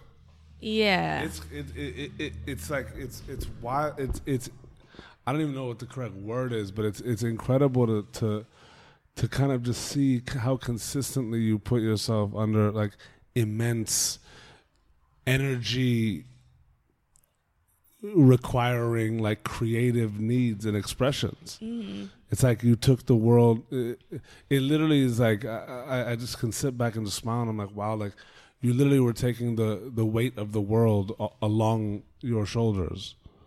I guess so. I mean, it was a lot of pressure. I didn't feel like I was taking the weight of the world on my shoulders because I was working from home Got it. I was my own boss. Yeah. And at the time, you couldn't tell me nothing. Yeah. I was like, yes, I'm not going into that office anymore. Like, a lot of the people that I was working with, they never even met me in person. It's like I was a voice on the phone and an email address, you know, just going back and forth. So it wasn't like I was, I mean, there was some days where I didn't even have to get dressed. I got to learn, like, okay, working from home, I have to be super disciplined about walk outside today, like interact with another human being. Like there would be days where I would not see another human being. Wow. You know? Yeah. Which gets a little weird after a while. Absolutely. It's like solitary confinement, but that's it's a not. very writery kind of experience. Yeah. But yeah, it was cute for a minute. Like, absolutely. Making money. I mean, it was a honeymoon period. It really was like, ooh, yeah, I have so much freedom. But the turning point came when, I said I wasn't like living, right? Mm-hmm. And I started, I talked to you about this before, Joe, where I was noticing that I was starting to get jealous of musicians. Yeah. Oof. And I was like, what? Wow. I'm not really jealous. I don't get jealous often. Yeah. And I really appreciate jealousy because it's such a good teacher. Mm. Oh, I love that. Right? It's like a map. Yeah. It's like you actually want to be doing that. Mm-hmm. Jealousy is just a map to where you really want to be. Yeah. Otherwise, you wouldn't be hating. Well, if you see it as a teacher, like you're obviously be like, "Whoa, you've arrived." What are you here to show me? I love come stunt real quick. I love that. Or it could just fester, like, "Oh my god, I just fucking." Well, it's such an interesting perspective because you're kind of taught to be like, "Yo, don't be jealous, don't be jealous." Yeah. I was telling Nia, like, when stopped playing in New Kingdom, I could not go to concerts. Wow. Because in my mind, it was supreme jealousy. Yeah. But also that competitiveness of like, I'll fucking tear it up on the stage if I was there. Like, like you just like get like, I'd kill it. Like you just get and like, you get it's like competitive mixed with jealousy, and it's such a weird feeling, and also kind of knowing like that you once were the shit. So you kind of have that edge. It's not like one day I want to be a musician. It's like, no, at one point you could rock with the best of them, or at least in your mind you could. So to see other people do it, you're like, It sucked. It sucked. It really was hard. And I mean, that last year defeated me, so I didn't feel like I didn't end music on a high. Like, I'm killing it. No. I actually felt like this sucks. Yeah. I suck. But it was just so, I just noticed like I would get this little twinge of something's got to change. So usually when I'm feeling like, okay, I'm not flowing, I'm not feeling good, and life doesn't always feel good, but you know your personal barometer. You know when it's a bad day, and you know when it's like, okay, this is a bad period in my life. And so when I hit those periods where I'm like, okay, I'm not really able to return to center, that's when my strategy is to just do something very different. So I moved to New York. Bye. Yeah, I was like, okay, maybe I just need to change the scenery. Yeah.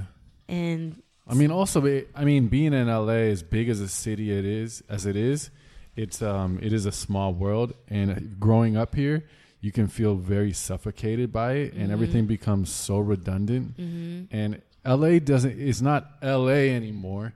It's like home, work, like grocery store, and repeat. And if you're stuck in that kind of like rinse and repeat process of something that you don't like, yeah, sometimes the easiest thing is to get up and go somewhere else and hit that reset button, you know? But why New York? I had always wanted to live there. A lot of the rap I listened to, my gateway into jazz was hip hop.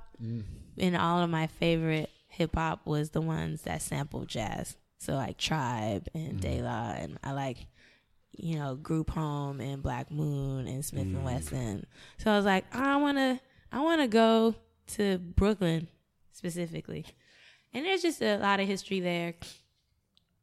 So I just packed up and moved. And I was thinking of going to college there, but Right. I just figured I needed to get it out of my system. Yeah. I was like, I'll just go for a year. Did you know anyone in Brooklyn? I knew a couple people. It's weird moving to a city without any like infrastructure, school, or a job. Yeah. But I did it anyway.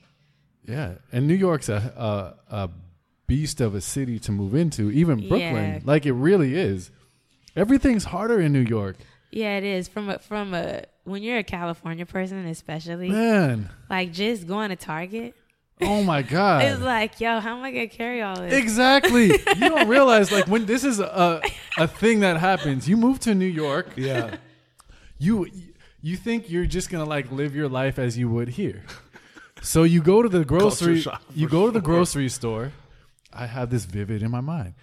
Went to the grocery store or Target or anywhere else.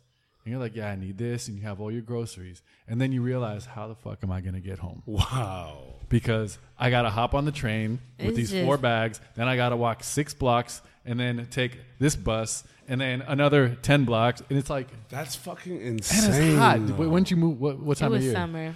And it's hot. Yeah, but that's better than when it's cold. Oh, Because come on, LA See, I can't person fuck was with like, New it's York freezing. seasons. It's 60. It's freezing. Yeah, we get 3 days of rain. It's like a tsunami happening in Los Angeles. Yeah, it's different. it really The is. seasons of New York are brutal, though.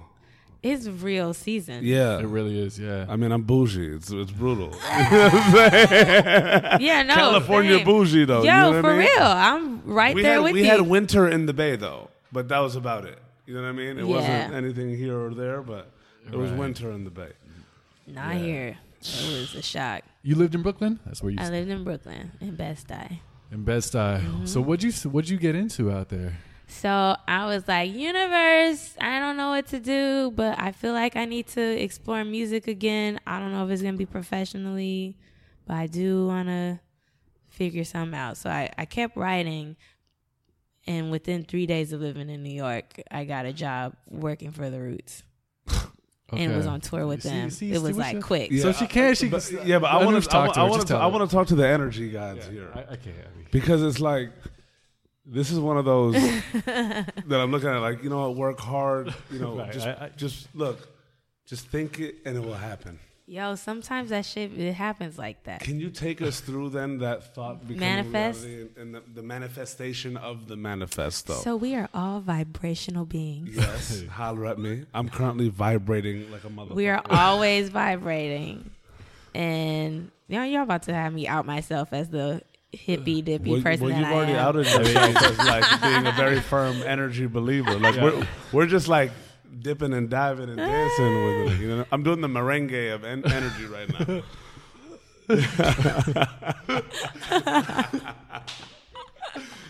Oh man, with my 2 chubby left feet. But anyways, no. But so 3 days in, Yeah. you're manifesting wanting to get back in music. I just want to be around it, and I didn't know how did that even come about? Because not only is New York grand, Bless you, cough you. Excuse me. I'm gonna just do that in tandem from now on. If I do it over there, it's okay. I'm coughing. you could do it over here. It's fine. No, I don't want to cough on Yeah, but it. you still got your like elbow coverage. Yeah, you know what I mean? dab. Yeah, you Okay. throw. Can you imagine? Oh man! So how'd that come about so quick? It was quick. So I knew their manager. Actually, I didn't know. The manager knew of me. We had mutual acquaintances, and so they were looking for a tour assistant, like roadie, gopher, someone to buy the backwoods person. Yeah. And so they were like, "Yo, Nia would be really good for that." And I was just in touch with the manager, like, "Yo, would you be willing to go out with them?" And I'm like, "I don't have any experience." Yeah. When I heard Neil would be good with that, I was like, "Wait, who thought that? You over here like magician with the?" No. So our mutual, mutual folks, you know, because people knew that I was like hardworking, Yes, and my temperament yes. was really chill. I was young for the job, but I think my temperament, just being so professional, absolutely, and resilient. Yeah, of course I'll go grab your backwoods. So I just, I had no experience, but they're like, "Let's just try it out." And I think they wanted to groom someone to do tour managing, and I knew I didn't want to do that. Because I knew working with Malik that I didn't really enjoy production. I'm creative. I'm good at the organizational part, but I really dislike it. Yeah. So I went out with them for a month, and it was whatevs. Yeah. Yeah. But you made it. I made it. Yeah. I made it. They're a lot. There's a lot of guys, you Yeah. know. And here I am, like, bright California girl. Like, "Good morning." And they're just like grumpy Philly dudes. But yeah, they let me go because they wanted someone who was there to like be down to take over. Yeah. So they went out with this. It was me and this other chick, and I was like, "No, y'all." It was over basically. Yeah. So my story is about to get more annoying. So I'm home and I'm like, "Yeah, that was cool. I was on tour. Yeah. But that can't be it. Like, I still need to. I didn't really explore the music. What's up, you know?" And so I get wind that Common is looking for an assistant. And then I end up, like, I think I was home for maybe 2 weeks, and now I'm on the road with Common. By the way, shout out to the wind. Yeah. And her getting it. Yeah. Yo. Yep. And the vibrations. Well, you gotta keep in mind that at this point, I have been working in entertainment for a minute now. Yeah, absolutely. So, like, hustling. And you're seen as somebody that's very, like, in tune with themselves and creative. And I earned respect. Yeah. So it wasn't like I'm just at the club kicking it. Yeah, like, no, I was never kicking it. Yeah, you weren't around, but you Never. got it done. Yeah, so like I had a reputation I earned my reputation. Yeah. And it's wild because, like, when you think about it, especially looking at the game, whether it's then or now, so many people want to be down and best friends. That was right? never my way. Yeah. You don't say, stop that. But that, you know what? That is a strategy. Absolutely. No, absolutely. But I know people who make jobs out of being the friend. Yeah, but when you really think about it, the ones that really want to bless cough you, that's become a word, folks. The ones that really, are with a group or an artist that is on the path to really ascend, it's like, it's business, though. Mm-hmm. You feel me? Like, being a friend is fun until it's like, yo, what happened? Be like, this is my career now. Yeah. You know what I mean? And also, you were very, at the end of the day, you're very put together and you do it well. So naturally, there will be a reputation, and also like a reputation of excellence in your craft, and also just being stern and about it. You know what I'm saying? Yeah. And you got to keep in mind, too, that I'm paying dues all over again. Yeah. Because with music, I had not played piano for years at this point. Did you ever go just like buy a keyboard and just start No, like? Malik actually, just from me being around him a lot and talking about music, he's like, yo, you're really like, did you used to play? Or Yeah. he could see that my love of music was unusual. Yeah. He's like, I'm not used to seeing, he's around these video girls. So he's like, I'm not used to girls talking about, like, we would just have these really great conversations about music and sharing music. And so when I got into my story with him, he thought it was so tragic that I didn't play anymore. And one day he bought me a piano for my birthday. Oh, that's incredible. He's like, are you going to be home on this day? I'm like, yeah, just make sure you don't leave because I need to send something to your house. And I see movers moving a upright piano up my stairs in my crappy first apartment. Oh, wow. That's incredible. I still have a piano. It's like, I mean, of course, it's still So even before the New York, did you start playing it? I tried. I would sit there and like tingle on it. And I would just draw. I started just drawing on it, and doodling on it. So your ex sent you flowers and your ex being the piano and you just looking at it like, look, you could be in the room. I just drew on the pedals. You could be in the room. I just couldn't. I was really, really trying. Yeah. And it was deep, y'all. Yeah. Like, no, absolutely. so deep. I just could not Yeah. do it. But then it came again where you were like, you know what? I need to explore I'm doing like, this. okay, maybe I'll, and I tried for like a couple years, like just tinkling on it, trying to write. I just could not find the language. And at this point, it wasn't the innocence of youth where you're just playing and you have no expectation and nothing to compare it to. Yeah. Now I know what it used to feel like, the familiarity in my hands, but not being able to execute because I haven't been playing. Yeah. And just, it was so defeated. Oh my God. Yeah. It was tough.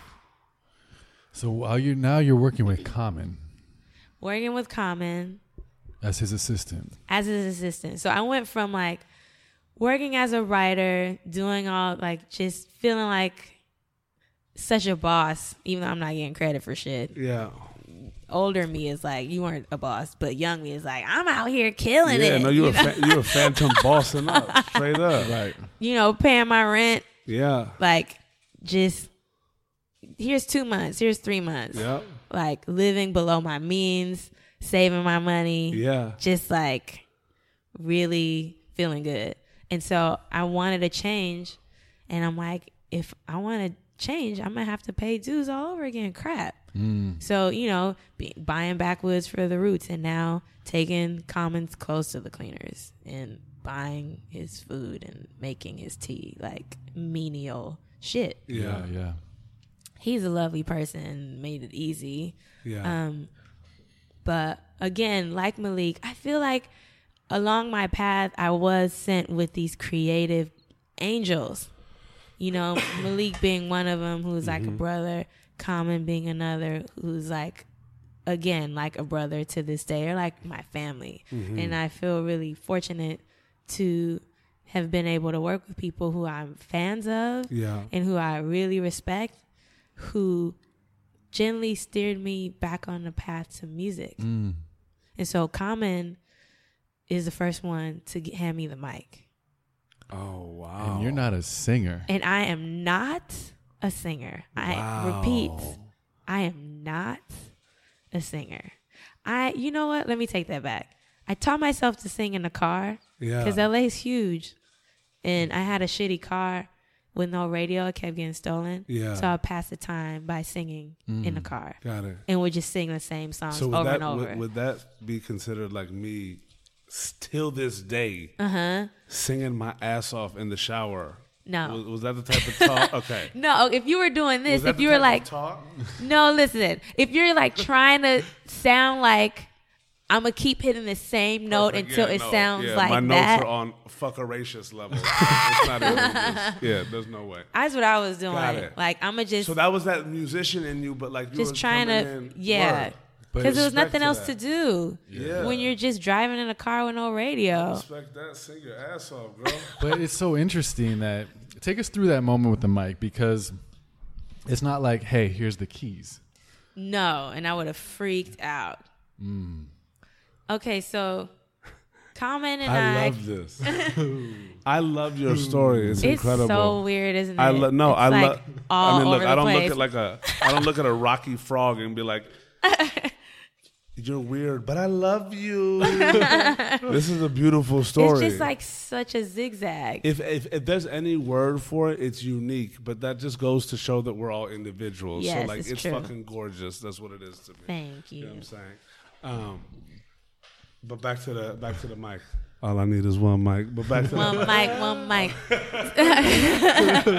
threw in my own ad lib out of nowhere. Who the fuck am I right now? No, but go ahead. Forgive So me. Common, we used to sing before shows because we would get really silly together. Yeah. And he's always like, he gives 110% when he performs.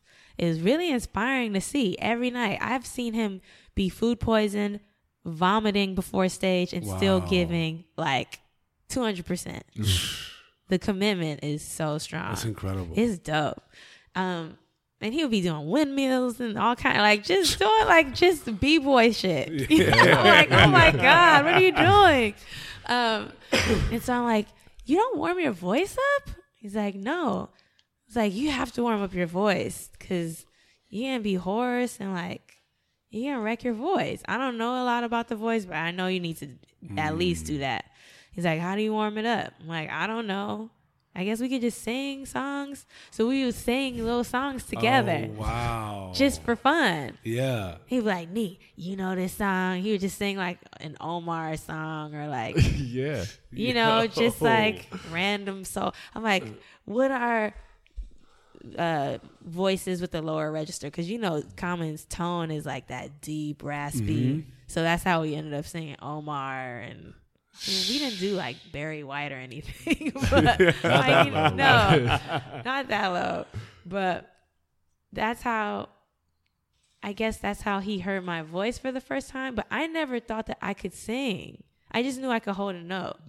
Because you have to understand, I'm coming from like the indoctrinated jazz mind, where if you're not killing the best of them, then you're not good. So to me, it's just, when I see kids who are really average and they got the confidence of Kanye, it really blows my mind. Yeah. Because I did not have that. Yeah. You know, at all. I'm like, yo, if you are not fucking Herbie on the piano, you are nobody. Like, it just, and that's not But accurate. that's kind of like that jazz mentality. You're like, yeah, it's a different breed of it's person. different, especially when you're young. And like, so I exited that before I was able to mature my mentality. Yeah. So one day his song goes out. On his song The Light, the sound goes out, and the DJ will play the break with this Bobby Caldwell sample of The Light. Or the song's called Open Your Eyes. And so you can recognize the song, but it's all about the hook. And so I'm on the side of the stage on my phone, and Common just calls me to the stage to sing the break. Oh, wow. And I had just prayed, God, show me a sign. I know I'm supposed to be doing music. I don't know if I'm in the right, like, what am I going to do? I don't play anymore. I'm not good enough to play professionally. Like, what do I do? You're called on stage. Oh. Yo, And this is during the show. just be careful when you're like, give me a sign. Yeah. Yo, that's a big sign. Yeah. And so I was so terrified and so shy, and I had never sang. And this was like In public. Show. Yeah, it was that. You heard of Bumper Shoot Festival? It's a big festival. I was like, what the hell? This is Hold on. the Trocadero in Yeah. Philly. We're talking about like Yeah. Nia, come here real quick. He's like, I'm going to call out my assistant, Nia Andrews. Oh, wow. Oh, my God. So it just felt so now or never that I went out there and sang it sounding like total shit. Well, now was that to you or No, I did not sound good. Like, come on. This is not, it wasn't, But it's you not a did movie. it. This But is you life. did it. I Yeah. did it. The Yeah. moment is that I did it. And so he started calling me out on the stage for all the encores. Oh, And wow. the way he would say it was so fast. I'm going to call my assistant, Nia Andrews. So people always thought he was saying my sister. So they're like, Wow. oh, it's his little sister. He's, Yeah. Oh, how You know, cute. yeah, because I'm not killing it. It just was so. What made him keep doing that? Did you guys talk about that? Well, we were in Japan. I think this is how it started. We went to Japan, and Japan is like they're very open and loving, and they just love you. Yeah. And so he was just wilding out, just doing. The shows were getting crazier and crazier. Like at one point, he took his shoes off, threw them into the audience, and slid across the stage. I'm like, what the hell is going on? They're just so accepting. They're eating it up, you know. Yeah. So at this point, he's like, okay, we're just fucking around. I'm going to call out my assistant. And one time he called the guy who did the monitors Yo. out to sing. I'm gonna call out my sound guy, Yeah, he just Barry. Yeah, no, it was like that. He thought it was so funny. Yo. So it was just like, see okay, him whatever. No, come on. Yeah, he came out. He came out. It was so funny. Yeah, insane. It was out of control. So it just felt like a joke at first. Yeah. But then he started getting used to it Yeah. and calling me out every time. And that wasn't like, by then I was sounding all right. But Did it was you kind of still do weird. one of the like, oh shit, he brought me out a couple times. Now I'm gonna be in my room like practicing, or was Did it just I do like, that? or was it just like, I hope I don't get called again, but I know I'm going to. I mean, it was just so. I always have to stand on the side of the stage with this tea and like Yeah. do my assistant duties. Yeah. So like, But I mean, after the fifth, like, yeah. By then I was like, okay. And then can you hold the tea real quick? Because I know I got to go out there and sing. Yeah. But it was just singing a song, 2 songs max. got it. You know, and then I would go back to I didn't have like. I don't know. It was hard to be locked into. Now I'm a singer because I still had so much other work to do. Yeah. And your But- professionalism. But were in you that, building too. that Yeah. like momentum of confidence? Maybe I Because don't it know. doesn't sound like he was like, all right, look, Nia, you're my assistant, but during these shows, I'm gonna need you to smash this right now. That did happen a couple times because like at one time I was like really nervous and the DJ was like, "Yo, you got to work on your entrance because you walking out like this, Damn right. and you need to walk out like that." I'm like, okay.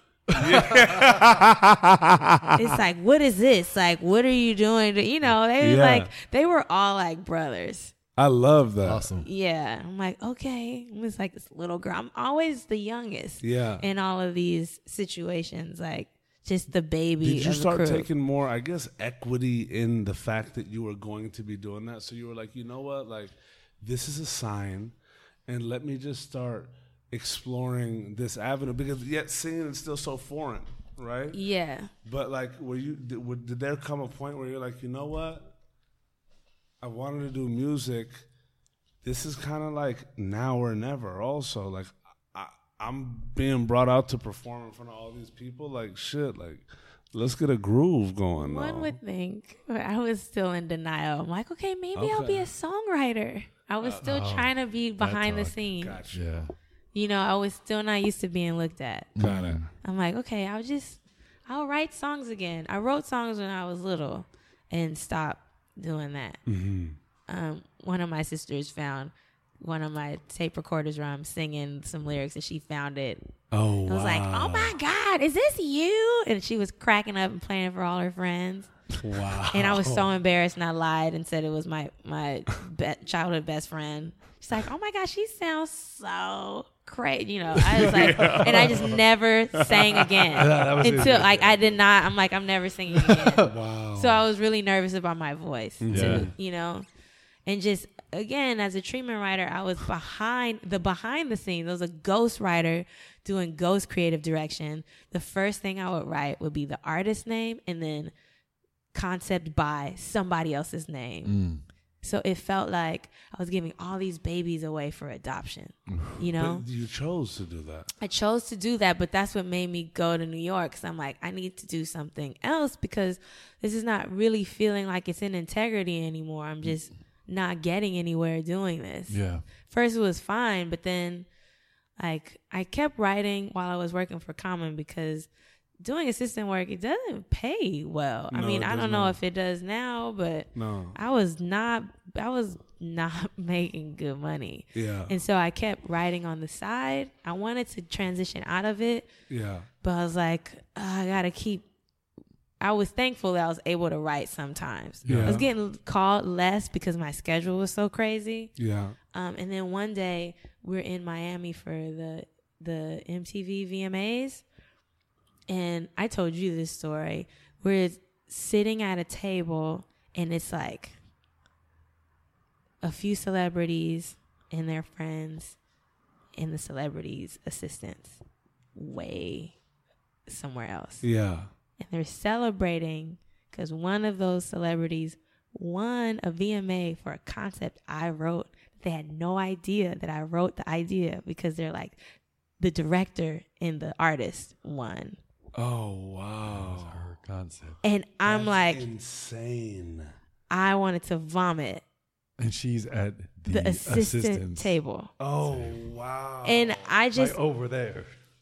Over there. Yeah. you know what I mean? And I'm like thinking, you have to have integrity as a writer. Like, people aren't supposed to know my name. That's what I thought then. I thought that was normal. I didn't know I could just put my name on. Well, you know what? Even if Let me ask you this. if I put my name on, I think they would have taken it off. It was a different culture then. Mm-hmm. What were you gonna say? If they were to read the name that they put on there and you would put somebody else's name, what if they gave like Sally Stevenson credit? No, the director still directed the video. Don't Got get me it, wrong. got it. But without the idea, You're right, because usually the director is seen as bringing the treatment to the table. No, right? It's like, without the idea, what are you directing? you're right.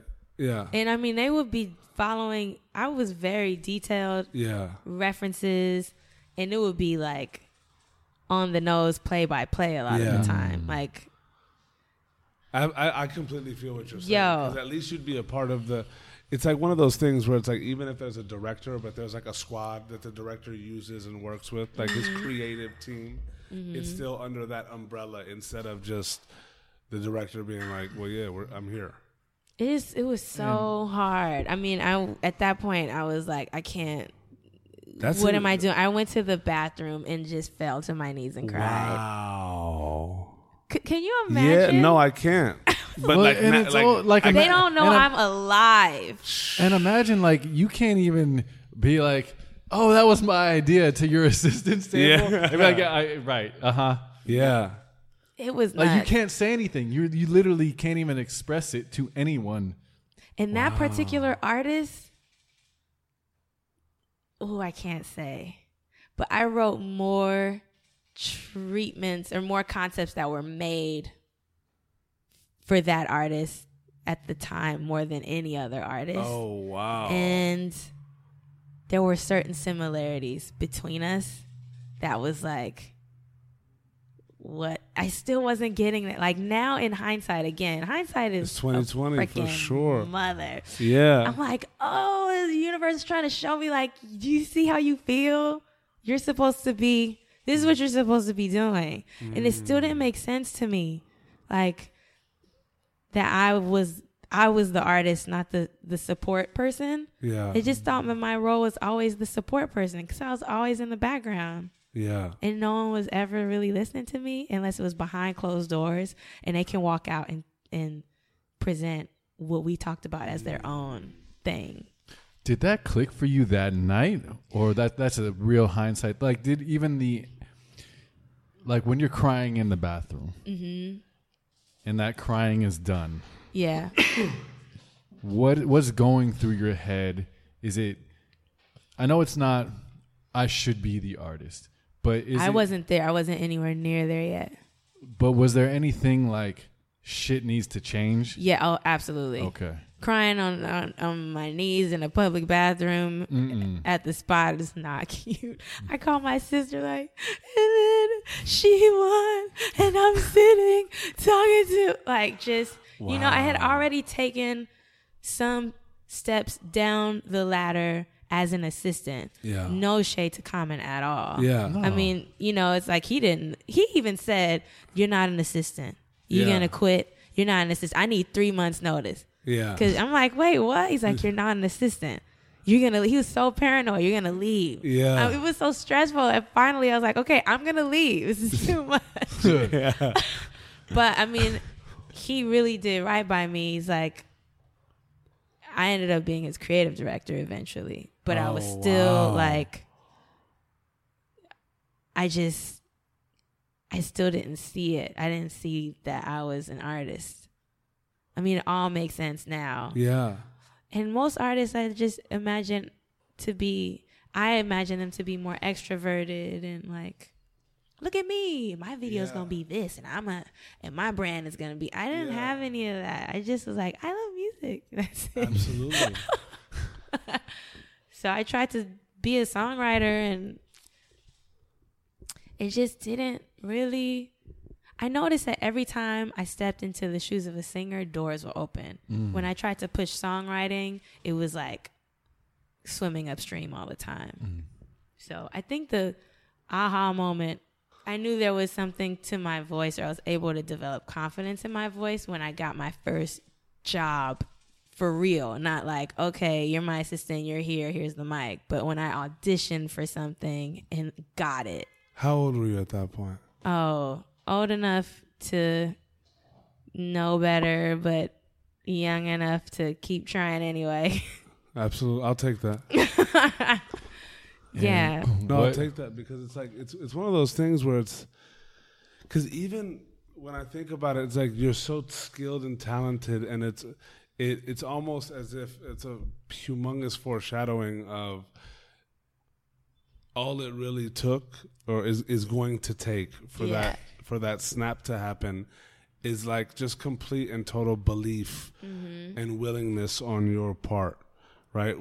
And it's one of those things where it's like, I feel like the beauty of just, I guess, the resurgence or reignition of your creative wave, and how it's embodied and how it forms, continuing, is more of like understanding, okay, like, well, this element, like, you've been doing so many different levels of the creative process and function, that it's like, when you do eventually find a place of comfort within that, it's like all of those things kind of come together and culminate. You know what I'm saying? And it's wild, because you see these people that are taking these ideas, but they're doing it, right? And you're looking at them like, you're doing it, I could do it better. But it's like, there's also a note just to say, like, even like, you know, sometimes I look at people and be like, how the fuck are you? I don't get this, right? But in any creative path, what we start to understand is like, you have to be absolutely nuts to believe that you can make it. You have to have so much courage. Yeah. Like, you have to literally, and sometimes it's like, people will look at somebody and be like, wait, how do you even like function that way? But like, to be able to believe, like, it's cute to say when you're younger, like, or you're on the journey and you're really like, I'm gonna be a star. But like, the ones that actually make it, there's so much, not only sacrifice, but there's so much that goes into that. It's like a relentless belief, almost. The tenacity you have to have. Like, it's like, I feel like it's one of those beautiful things where it's like, you're flipping yourself inside out when that happens, because you're so inwardly tenacious and outwardly in that environment, like, kind of stemming back to just like childhood of always being tenacious and on the go, but also being the little one in the sea of, you know, big fish or whatever. But it's really interesting to see like that development, because you're constantly putting yourself in positions where your craft is shining, but you're also looking at the scope as time progresses and being like, wait, like, I want to do that. And I can do that. It's like the I can is coming out. When for that audition, what do it takes something to even get you to audition. Yeah. Take us through that. Because like when you're about to audition, you're like, all right, I'm I'm doing this. Yeah. Like, Yeah. you make that choice. I didn't have anything to lose, and I didn't know what to expect. Yeah. Now, were you still assisting Common? No, I wasn't so you stopped assisting him assisting him. anymore. I Stopped moved the- back to LA. Oh, okay. So this is back in LA now. Back in LA. I was in New York for a year. Okay. Had a baby. Oh, Wow. I'm like, okay, that's when it started to kick up. The I don't know had to. It was urgency now because it's like I got a kid and I don't have time to be. What am I gonna do? But I still somehow believe that I could keep figuring it out. I didn't think like, okay, now let me go get a 9 to 5 and do the conventional Yeah. thing. I don't know why I didn't think that was necessary. Yeah. I was still doing creative work. I was still writing sometimes, not as much. Yeah. At this point, I think I started consulting for Common. I just had little odd. Yeah. Little But they were- creative but they were jobs. keeping you keeping going, keeping you Yeah. going, Yeah. keeping the flow. And I had yeah. a little baby though. Yeah. I'm like, yo, okay, what am I going to do? So when I heard about this audition, I'm like, well, again, my mind was in so many different places. I'm usually going a mile a minute and doing so many things at once that I'm not able, bless you, Thank you. able to process how I'm feeling. And a Right. lot of the times, my personality is set up in such a way where I guess I have delayed reactions to things. So I don't really understand how I feel about something till later. Yeah. I'm like, oh, that was actually, I like that. Or that was not nice. Yeah. Just like my Yeah. assessment. I'm so present. My assessment comes sometimes way late. Yeah. So I just went in not knowing what to expect. Which could be a good thing. For this audition though, I was pregnant. I hadn't had the baby yet. Wow. But I was like 8 months pregnant. Oh. So I was wow. like big as a house walking into this audition, right? And that was the moment where I realized, holy shit, I have something. I'm working with something in my throat. My voice is like, I didn't know I could do any of these things. Really? Yeah, because the way it was I had to repeat every run she did. And so I was like, holy Did you crap. know what you were getting into? I had no idea. I didn't know what it was. I had never even been on a background singer audition before. And again, it's still the background. Like I'm Yeah. inching my way. Yeah. But I didn't know that I could do any of those things because I hadn't tried those things before. And so she asked me when I was having the baby. I told her, and then after I had the baby, she hired me. I'm not gonna say she waited for me, but she did not forget about me. Yeah. Like I had him, and like when it was okay to tour, she hired me for 2 tours. Now, who was this? Lauryn Hill. Oh. Okay, Wow. so we're talking about Lauryn Hill. Like the standard is already like you the see, one and only though. like you see where like the ceiling is, and Yeah. then, like explode through that and keep going for like 500 more miles, Yeah. and then there it is. You know what I love though, bro? It's like the head wrap and the little one. Like, these are 2 pivotal times where you're walking into something you Yeah. have no idea what it is. Yeah. And it's like, I'm not discrediting your singing at all because you found your voice then also, but it's like, how endearing is it that this little tiny woman comes in, like as a house, as you say, right? Like And your then entire body, your baby. voice, your voice is taking it there, and then after the child comes, it's like even corresponded of like, okay, look, Yeah. like when your baby's, I'd like to bring you back. Yeah. That's a beautiful scenario for just like thought of like these moments where it's like there's so many things that you get into and have an idea or not, and then those moments that you really didn't know are like very pivotal moments. It's like almost like a little bit of freedom, if you will. Yeah, there is a lot of freedom when you don't litter your experience with expectation. It's just like, I don't know. I'm just gonna throw these balls in the air and Yeah. and just having the gall to try. Yeah. because I just kept trying things. That's huge. Absolutely. And like, that's a humongous thing, though, bro. Yeah. Like, it's like I couldn't even stress it enough. Well, imagine how paralyzing it must be to like for so many, like the pressure when you're going in for an audition of that stature. That 99% of people would go in with like, oh shit, this is we're playing in a different league here. And for you to go in there pregnant 8 months down the line and saying like, well, not really having those expectations or that nothing to lose mentality is where you can really flourish in this. Yeah. It's wild In because this, you're a background singer. Like, you're going to be on the road. yeah. You have a baby.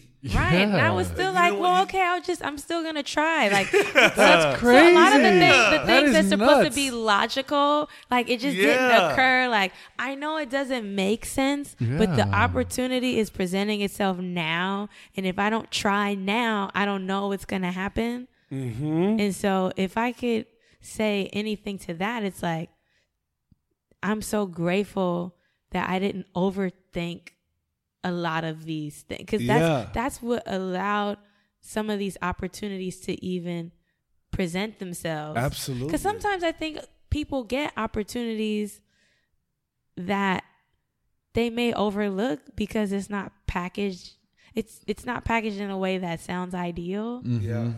And then it's not until you go through with it or like just take that leap where you're like, I'm so glad I did that. Yeah. You know? or defeat yourself before, like, oh, you know, I'm gonna have this baby and go on tour. Like, might as well not even do it. Right. And it's And I'm not really a singer. Like, I don't know what I was like thinking. just I kind was of just like like, defeat okay. yourself before even walking in. But it's crazy because both indecision and decision affect our lives. Yeah, it's like so like, real. like people thinking Very about true. like, I'm so scared of failure. Like, that paralyzed nature is stopping you from so many different things. Yeah. And also gung-ho-edness.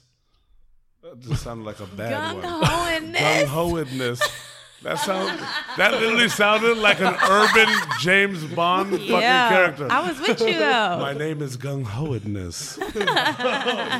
No, but that, like, choices and non-choices all affect, like, everything, and even to the energy is affecting us. Yeah. Right? So it's like that level of freedom that you had in that instance, like, pushed you forward.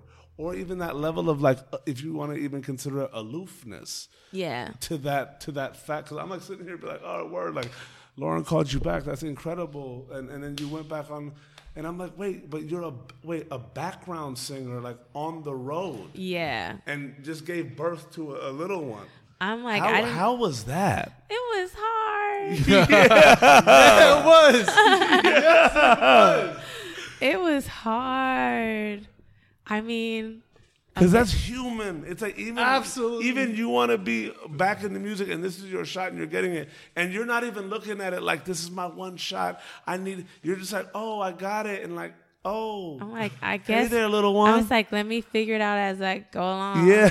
I mean, fortunately, he was small enough where, like, my mom was like, I'll take him. And my sisters are all here. Yeah. And so I had that support. And this is like low key that full circle of like the family coming back. Yeah, it was great. I mean, when it comes to the kids, like 5 of us, my sisters and I, 5 of us were pregnant the same year. Wow. And so I was the 5th one, right? that was not. I mean, Wait, even you're the 5th one that got pregnant? Yeah. Whoa, So by the then, it energy was like- and the fucking vibrations are very fucking real over here. Very, very real. In the Andrews family, the vibrations and the energy, like everything about just the being of the scenario Yeah. is lit. Yeah, it was weird. It was funny. I It feel was like that. it was Like, just I can like a only joke by imagine. then. Because in our family, if someone calls and says, "Guess what?" It's like, "Who's pregnant?" Yeah, wild. So that's all you have to say to like say that you're having a baby. I just called Yeah, one sister. Guess what? You pregnant? yeah. And then we were like, call such and such on 3-way, and then call such. We're all like, all of us are on Wow. a massive like Wow. party line call. Oh my I was god! like, can amazing. somebody tell Daddy? I was so scared to tell him. Oh my gosh! But yeah, they pulled up and like kept my little baby, and I was gone I went on one tour for 2 weeks, came back, and then was gone for 6 weeks. It was really hard. I mean, Well- I just tried to Skype him as much as I could. Yeah. Even though he was an infant, though. Yeah. But still, yeah. But so he can hear my voice. Yeah, it's the maternal instinct. At the end of the Yeah. day. What was that experience like? Because again, I feel like, and forgive me for all these references, but this is just like how I see them as I'm being told. Is like I feel like this is literally that jazz band in high school, but sans your dad being at the top of it. You got like Lauryn Hill being at Yeah. the top. But what was that experience like? Because you found things that you didn't know you had in you. For But sure. then you're also working for a seasoned veteran and like a goddess in this Her in voice this is creative and fucking music crazy. game. A Insane. goddess. Goddess, yeah. Literally Yeah. like a goddess in this creative game, regardless of anything. But that also comes with like demanding, right? A demanding of you guys. And it's also like one of those things where you're learning about you're at the beck and call of an artist. How was that for you? Because it's still, you got it. It's exciting, but it still seemed, was it daunting? It was.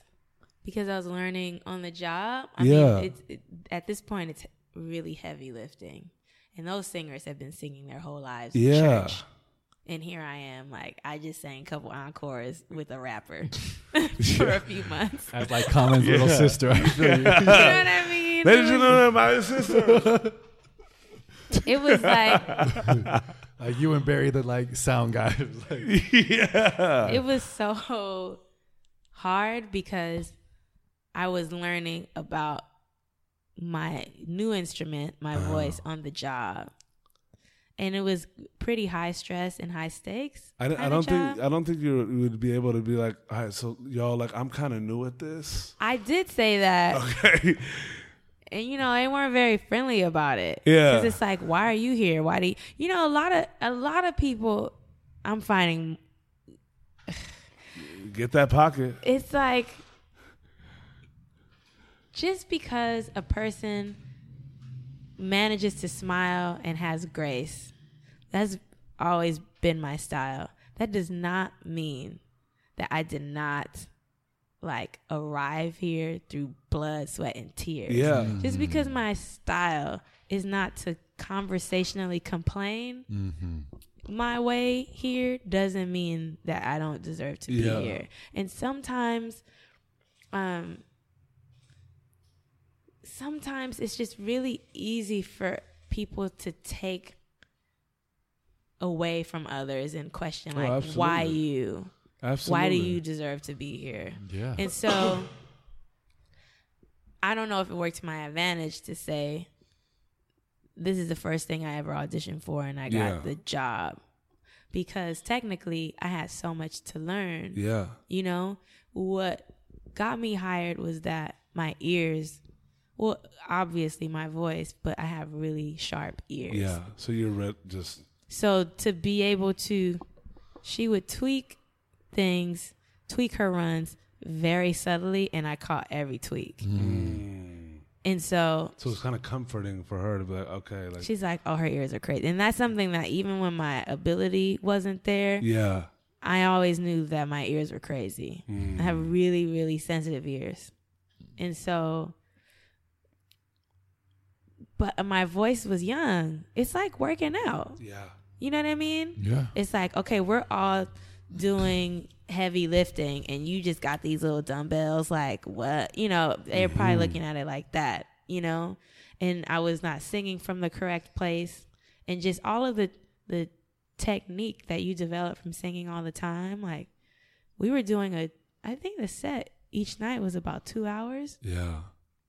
To this day, that's the hardest That's job I've ever had. Oh my God. Yeah, I can You only know? imagine. And that was my first real job. Wow. So it was just like, here's the deep end, now swim. Yo. For an Yeah, ounce. seriously. It's low key like, but first jump off the high dive and then Into the like deep end. manage your ass to and swim then you real know quick, those though. synchronized swimming techniques that you're supposed to do with the other swimmers. That's how I felt with the singers. Yeah. Like, you guys need to be one voice, one. You know, I mean, it's a professional environment. Yeah, What I'm taking on, this is what most people learn in school absolutely. or in the church, and sometimes Or just church having- singers are not they're not always the Yeah, nicest. or it's just having done it a lot though. Yeah, I feel that. Lord, They were all church singers, Yeah. and then there's me. You know, and then also like, I mean, this is a whole other conversation, but my offering, my way of expressing my blackness was always alternative. And so I'm like, I'm soulful, but it was alternative. So it's like, this is not the kind of blackness we know. So that's not. can Now, you take us through that? so dynamic? for example, like they were all similar kinds of gospel singers. I was listening to a lot of different types of music. So my approach sonically and stylistically was more, it was soulful, but it was alternative. It wasn't like, I'm not listening to Kim Burrell, studying all of her runs and then trying to be a clone of her. Yeah. Most of the people that I listened to learning and teaching myself to sing were all male soul singers. So it was all about slowing my vibrato down and like tweaking my register and really nuanced ways of playing with my tone. And so that's like, I just didn't understand it, you know, like, I don't know. That's a whole other cultural conversation, but it was hard. I was so grateful the whole time I was there because it was beyond a shadow of a doubt. I got here on my merit. Yeah. I Yeah. had to try out like everybody else. Absolutely. It wasn't like And it wasn't I like knew you such came and in- such, yeah. and now I'm here. Yeah, you know, were one of the herd, like in an audition setting. Right. You know what I'm saying? It's like nobody's like, by the way, that's Jim Roberts' person. You know what I'm saying? They don't have that. Yeah. It's like casting call. It's like, okay, we don't care who you've come in by or who you are. If you don't do the part, like you're not getting this gig. That's why you were asking before, did I feel, you know, like, oh, this is happening when I was singing with Common. And I didn't ever feel like that because I just accidentally started singing with him, you know? So this was a definitive turning point. Would you say, though, that moments like those did have an effect on this moment culminating into the moment? It was they were all nudges forward. Yeah. Because, you know, my angels, they're not going to be like, okay, she's nervous, she's shy, she having anxiety, she's not used to using her own voice. We going to have to give her baby steps. We just push her one And they little step low-key at a wouldn't time. have had time for that. Huh? I said they wouldn't have had time for that. I mean, that's kind of how it was. Like, all of these experiences, though, it was a winding path. Oh, absolutely. Just- No, I'm saying at that moment, had you not kind of gone through Oh, those yes, and yes. been the assistant that I went on see what stage you're for the saying. first Right, time, right, right. Yes. it would have been like, all right, well, cool. Yeah. 'cause Exactly. Because even it's like at the end of like you said, it's like working out. You could be have the genetics to be the most physically fit and most gifted athletic body, but unless you work it out, you may just be like you just may not have the propensity to get fat, but you're just a normal person. Mm-hmm. Right? Yeah. And when it's time to rise up, you're not going to be winning a CrossFit competition out of nowhere. You know what I'm saying? Right. Yeah. No, it's true. But that's the beauty. That's the beauty of those. Like, and even just to hear up until this point where this audition is, and it's kind of like, because I'd have to feel like that is a liberating experience. It was so strange for me. It just felt like I was being introduced to a whole other part of myself that I didn't know was there. That's amazing. And it's just like it's like on some like Michelangelo vibes for me, because it's like you're slowly just like painting and painting, and it's like not making sense, but like you also like know what you're thinking of, and then it's just like culminating in a point where it's like, holy shit. As you're on tour and even ending that, was your mind in the space of, okay, now it's time to be an artist? Were you there yet? It took me a minute to get there. I was background singing. I did a couple more jobs. I sang with Janelle Monáe. I sang with Khalees. And again, it was like more, which are very big hitters too. Yeah, it was cool just getting used to using my voice, being on the stage. Yeah. Again, it was an inching forward. Yeah. Because at the end of the day, no one's looking at the background singers really. But it was interesting too. Also, like with Lauryn Hill, there were 4 singers. With Janelle, it was 2 singers. With Khalees, it was 1 singer. Oh, wow. Background singer. So it was like, I just thought about that actually. Wow. It was Did just, it come in that order? yeah, And just then- the inching of like 4 to 1. And then there was one. And then yeah, I there was never thought about one. that till now. Wow. It took a minute. I could dig it. And That there rhymed. was one.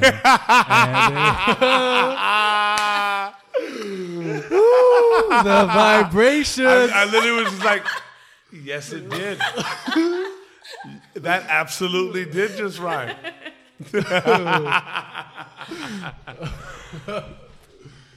Yeah.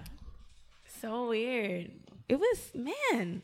What was the first, like, take us through that first moment diving into now, like, you and your artistry of going from background singer to, because the way I imagine it, and I could be completely wrong, is sitting at a keyboard, but in a way where you're not just playing, but do you sit down and just start singing and creating or song? Like, what is? Now I do.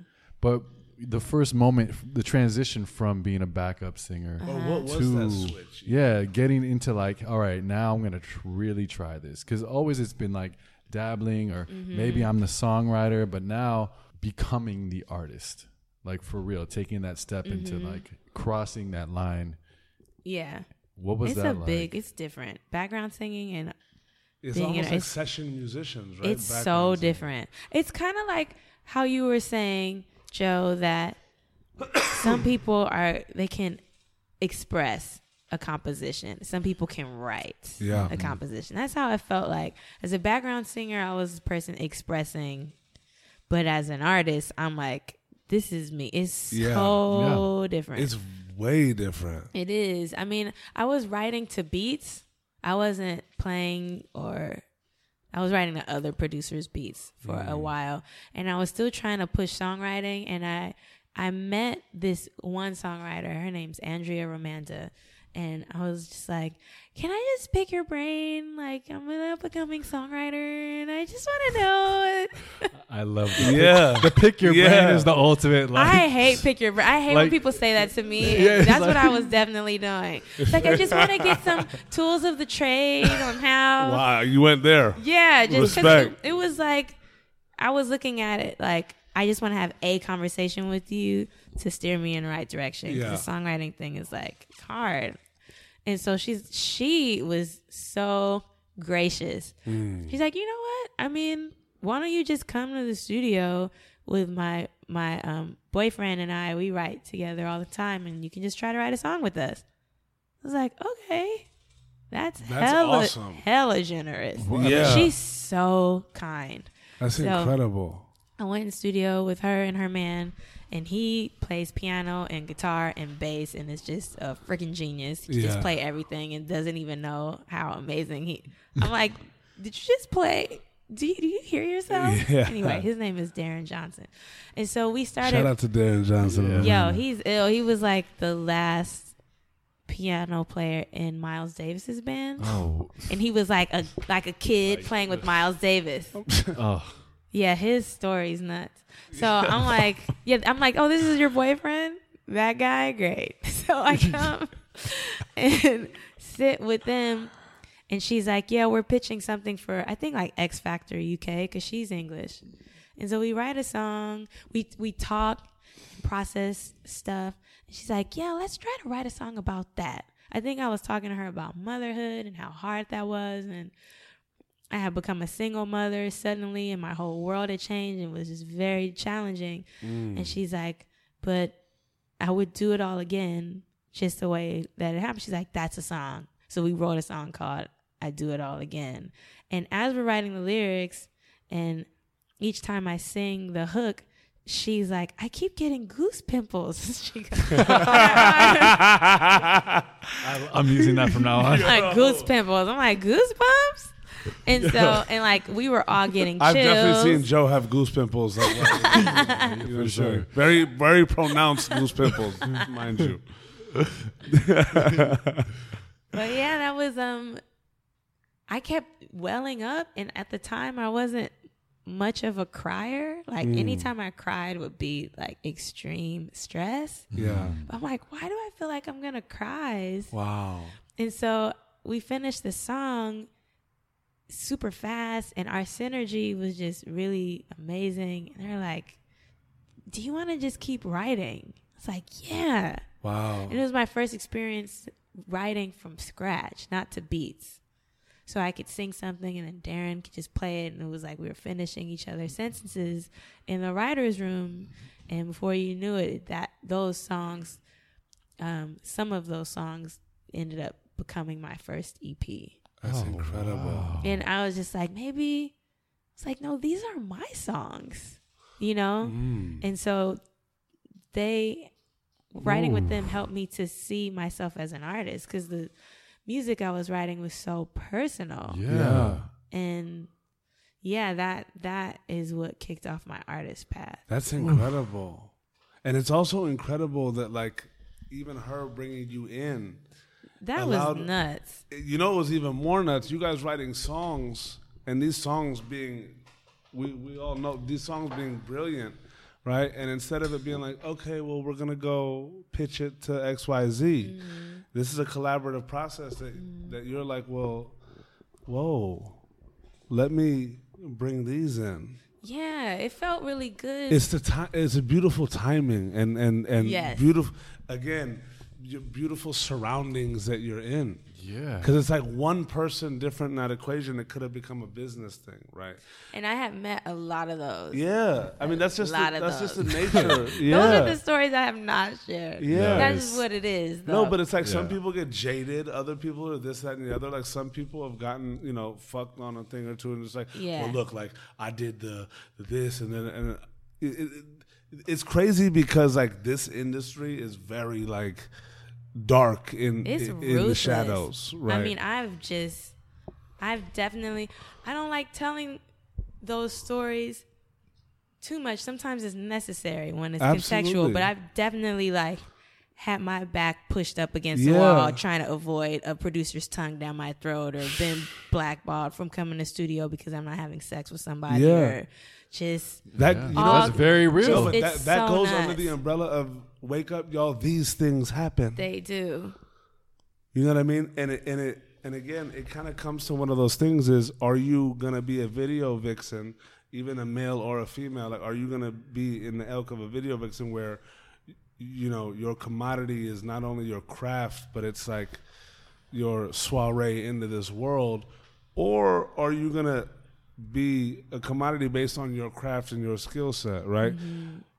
Nothing against either or some of those people, because at the end of the day, some of those people that went through that are superstars to this day, right? But it also becomes one of those like, who are you as an individual? Yeah. And I think that like one of the beauties is, and especially in this kind of craft, is the ones that really like creators in general, whether they become worldwide global superstars where the world knows their songs, or whether it's like a session musician that like builds a great life and goes out on the road and brings in a couple $100,000 a year and has his family but waking up playing music and love it, whatever creative form, or if it's just a songwriter that is doing really well, and it's one of those like working actors that you don't hear about, but they're doing incredibly well. A lot of the songwriting and producing, you're able to kind of be more in the background if you'd like to. And then artistry is very personal, and you're giving yourself to, your listenership and the culture, if you will, right? Mm-hmm. But it's beautiful to see that all along this way, you're like finding more and more about yourself out by being in these trenches and also just experiencing them. It's beautiful because it's like it took so long for music to like speak to you, and it seems like this is one of those moments where it's like you started talking back again. Yeah. You know what I'm saying? It feels good. It's like, oh, music, you do love me. Yeah. Man, You know? after a crazy road though. Yeah, and it was so patient with me. And I'm just happy to just be back in music's embrace again. And it's not the way I thought it would look. I'm not a piano player at Nordstrom's. Yeah. But And I'm appreciative of that. yeah. Even if they gave you unlimited cafe and discounts to the store and whatnot. How has that journey into like really being your own artist been? It's been interesting because I've come to it with like a whole lot of different skill sets at this point. Mm-hmm. So I do all my creative. I'm now at the point where I'm producing stuff, but having the courage to sit at the piano again, that was like really major to come back to that. Wow. I'm sure you also had to let go of a lot of stuff too, just to sit back, like Yeah. being that jazz musician standard thing, Right. and Yep. letting go of I like had to hang that up. hang that up, but putting on the you and as a songwriter, as a just dope musician, singer, artist, and embracing that. Yeah, I really credit meeting Maki, who's a producer that I met a few years, I guess like 3 years ago now. I don't know when I met Maki. He's just really great with injecting everything he does musically with the spirit of play. And Shout out to Maki. He's so sick. That's incredible. If you haven't Like, heard I his literally just music, saw his that. stuff is like, you can hear that in his music. It's full of beauty and whimsy, and it's so romantic and beautiful. But yeah, we started writing together, and it was ill because it was at this point, like, I'm a fan of his stuff, and I didn't realize it, like the stuff that I liked that he had wrote and produced. I'm like, holy shit, that's that dude. Yeah. And he been listening. He checked my stuff out, and he's like, yo, you're ill with the pen. Will you write with me and help me with lyrics? I'm like, holy shit. Oh, you know? wow. So it was just really, really great synergy between us. But like playing with him and jamming with him helped unleash that. I think it helped me unlearn the last remnants of that jazz hang up. Because again, I quit music before I could mature out of that mentality. Yeah. Right. So it was just, it really held me down. And so now I pick up instruments and I'm casually learning to play them just from playing around, like literally playing like a child colors or plays with a new toy, and giving myself the permission to just, okay, let me see what this is going to sound like. I'm in accidentally, or not accidentally, but just very organically into it. writing songs that feel more me than ever because I'm doing everything myself. It's been, the most challenging part has been the performance part, but now I'm enjoying that, but it took some time to get comfortable having people look at me, you know? Not being the backup singer. Yeah. It must be a weird feeling to like, Because you also have to engage. Well, yeah, I mean, look at it. You're on, like, you've been on some of the biggest stages around the world, but now it's like you just in front of like freaking a small, out on a tiny in front of stage. at a tiny stage, like all eyes on you. It's really, I mean, I didn't know that I had stage fright until my first show as an artist. In rehearsal, I was fine. I was like, okay, cool, we about to kill it. Everybody have fun. And then I start singing, and like my body is petrified. And my mind is like, I feel fine, but my body feels scared. And How'd when you your push body through is that? scared, your voice just cannot. It was so it was, oh my God. It was so crazy. Because I'm talking to myself the whole gig, like, you're fine, you're fine, you're fine, you're fine. But singing. This is fake, this is fake, this is fake. I don't it was so insane. Oh my God. Wow, I cannot even fathom that. It was so embarrassing because I knew what I could do, and I felt like I was limited in what I could deliver because my body was clenching up. So it took me some time to learn, to develop coping strategies for stage fright. I'm like, this is some bullshit. It's another fucking hurdle that I gotta. Like, and it came out of like the just came out of nowhere, going on like just walking on stage, sitting down. Like, it's like I open my mouth and I'm like, whoa, what is going on? But what I will say is that though it was hard, I was so proud of myself for just fucking doing it. Yeah. For just being up there. Absolutely. I booked the show myself. I did everything myself. Incredible.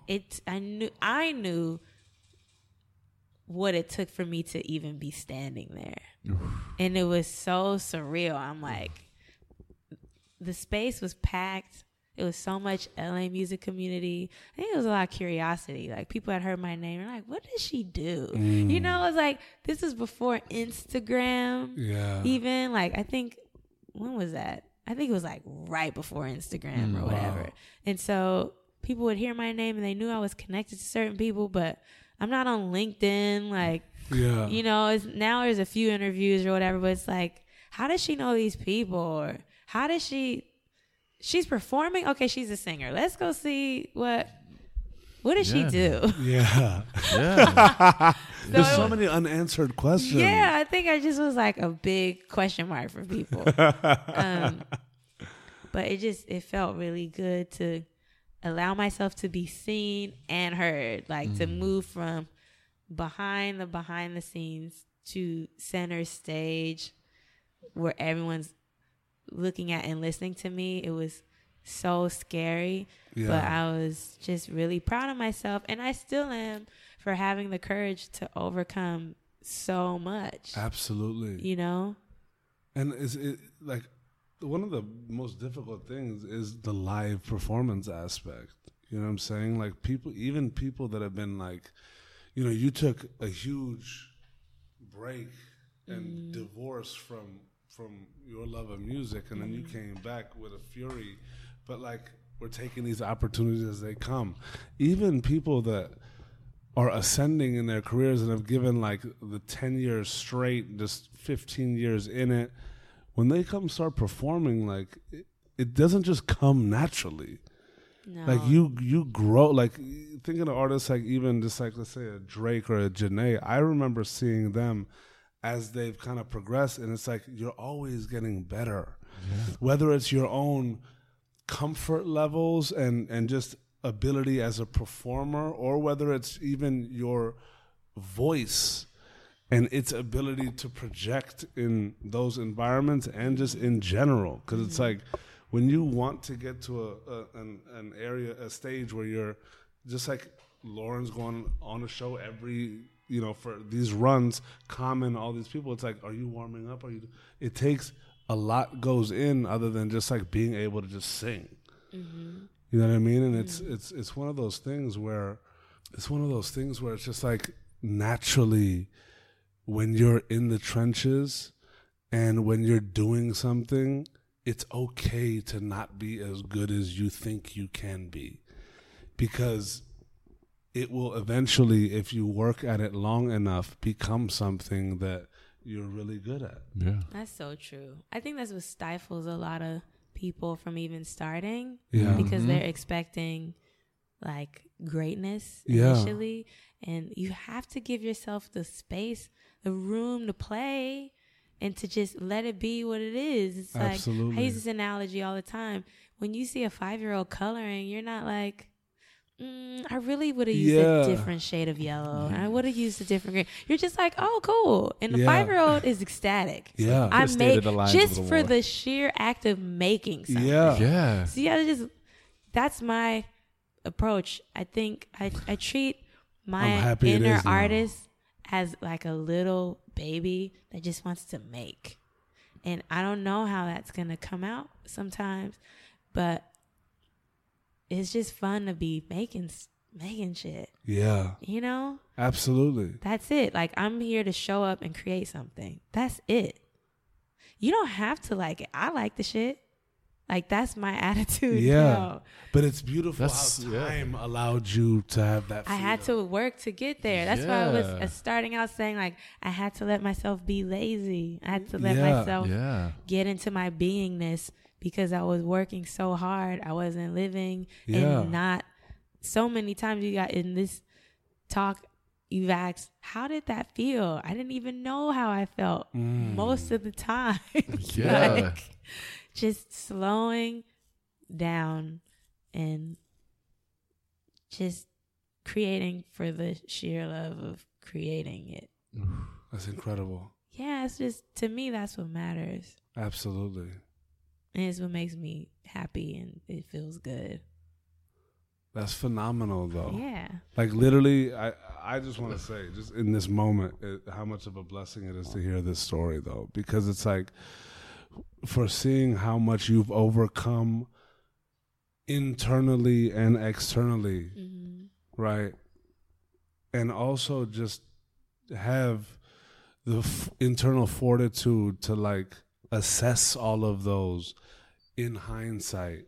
Yeah. And also look towards what a brighter being would be, right? In all avenues, like you speak about it in your motherhood, you speak about it in your craft, you speak about it just in these elements of your life. It's like, to be concise, which I'm definitely not, is all of these ideas and all of these like theories of life or theories of being or productivity or all these things, every one of them sounds great, but applying them is so unique to each one of us, and finding how the application of said things are different amongst us. You know what I'm saying? It's not, there's no recipe in this life other than experiencing it and going back to the drawing board. Child, that's so true. And what's crazy is, like, if you think of Nia Andrews, she's a singer, she's an artist. It's like, you lived an entire life, a few, Yeah. before you even like had the courage to be an artist. Yeah. You know what I mean? So it's like, I love that this story is about your journey of becoming an artist, and it's not just like she was always, oh yeah, Nia Andrews, yeah, she was singing at 3 years old, right? That's Performing. a lot It's of like, people's story. just like this entire journey just to evolve into an artist is incredibly powerful. And to see where you are now, must be wildly fulfilling. And get into like, where are you going from here? What's in your universe right now? That's the name of my last EP, From Here. There we go. There it is. I'm writing music right now. I've been touring. It's been feeling really good. Awesome. Over the last few months, I've been playing cities that I've never played before as myself. Like, I played Europe for the first time as myself, not a guest of anyone or background singer. And that was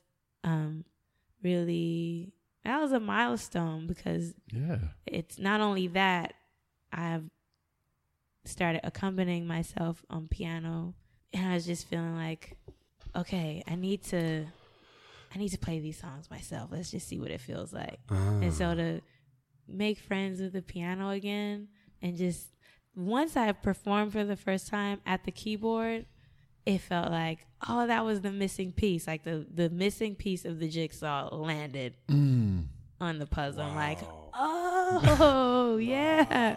Okay. So there you are, Peter. Yeah, it's like Peter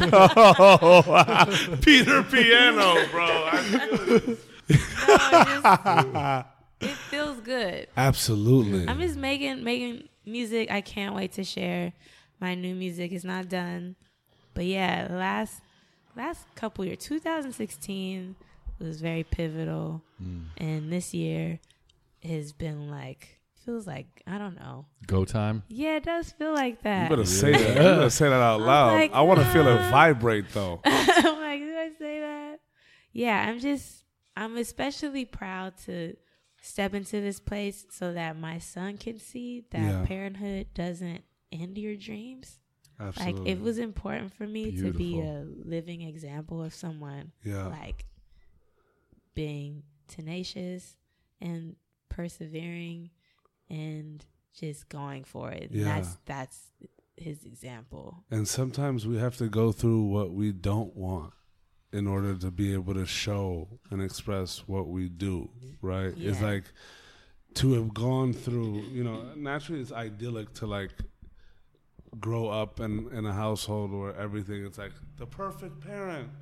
Nobody's perfect, but we're all trying, right? Mm-hmm. But like the beauty is that what you feel like you didn't experience as a child, now having one, you're able and in a position to give them I'm experiencing it from giving it. And the ill thing is he's just as, if not more musical than me. It's incredible. When I was little. I cannot wait. So sick. And that has to just be so fulfilling just from your creative standpoint. It's really fun. Like looking at a little angel growing in front of you and like being able to blossom. It's like just the things of life that you're experiencing now. It's really, he's like, I'm excited to hear and discover with him who he's gonna become. Can I ask you a question? Because it's wild because I was gonna like, and I'll tell you my iterations. Okay. But I kind of asking a question for 3 hours. You're right, but like, you're right. I love you, dude. You're right. I got goose barnacles over here. I got the goose pimples. You got the goose barnacles. I got the goose barnacles. They're petrified wood right now. I actually was thinking like of these iterations. I was like, okay, do I ask her like if you could write a postcard to like your younger self? And then I was like, you know what? If Peter Piano could write a letter to you, or like if you could write a letter to Peter Piano. But I want to ask you this, and I feel like this is very full circle. Okay. In this whole sphere, is if you could write a letter to your son, right, and have him live life, and naturally you're going to be like teaching your son and like raising your son like in this vein. But if you could write a letter to your son, right, and he opens it when he graduates high school, what do you think it would be right now? Naturally it changed, but in this moment, what would be in that letter to your son right now? I write to him. Oh, fucking so I'll tell you exactly. Yeah, I do write to him. I've been sending him postcards and letters from all my travels since he was a baby. And he doesn't know that they're there. That's awesome. Yeah. I feel I knew, like, it's wild. I was thinking to myself, I was like, there's this wave of energy. There's just I the knew goose pimples are fucking blossoming. Particles are bursting right now. There's holy helicopters just flying. That's incredible. Yeah. I'll tell you something that I actually said to him. So one day, this was maybe last year or so, one day he was like, I want to be a rapper. I was like, no, what? No, why do you want to do that? Right? And he's been talking about music for years in a way that's weird for a small child to be like on the way to school in its first grade and you're asking me. Just like you were almost, though. Yeah, he's like a mini me. Yeah. But just like so much more, like, I don't know. What is it, 2.0 when it's advanced or 3? I don't know. Yeah. So he was like, I'm going to be a rapper when I grow up. I'm like, no. Why do you want to do that? I can't believe you want to do that. And I'm just being all judgy. Like, no, I don't want you to be a rapper. Like, nah. And he's just like singing in the backseat listening to me rant, and then something clicked like, yo, you are projecting and totally putting like a huge barricade around his dreams. Wow. That shit is whack. And so I caught myself in it and I was like, buddy, okay, the thing is, you know what you like now, right? He's like, yeah. I said, one of the hardest things it is for some grown-ups is to know what they naturally like and to want to do that, right? I was like, so sometimes you're going to have to really fight for what you naturally like to do. And sometimes you're going to have to protect that from other people, even me. Yeah. Wow. Because like, if that's what you want to do, yeah, then do that. I mean, I'm botching the retelling of this, but essentially, it's like, and sometimes if you have they a even dream, change. That's going to change maybe. But when you're little, especially, you're really close to what you like. Yeah. Like what makes you feel like yourself. Yeah. Absolutely. And so I just try to impart to him, like, I'm not always going to agree with you. I'm not always going to like what you like. What you think is dope, I might think is whack. Yeah. Vice versa. He tells me, he's like, yeah, I don't like that. He's talking about my music all the time. But then he'll also say like, oh, that's good. He's such a snob. I love it. I love it. That's good. The other one, that was okay. I love it. He likes beats. My stuff is too like lyrical and I love no that drums. already. Yo, that he distinction. is a snob. Yo. He is a snob. Well, we know if about it doesn't your sound ears, like Dilla, then it's like not good I feel you. Yo. to him. I'm like, okay, that's the space he's in, but I just think it's so sad how many adults get so like they veer off the path of who they really are because they feel like they got to assimilate to what they think their parents want them to be or what society wants them to be or what they just should all over their lives. Yeah.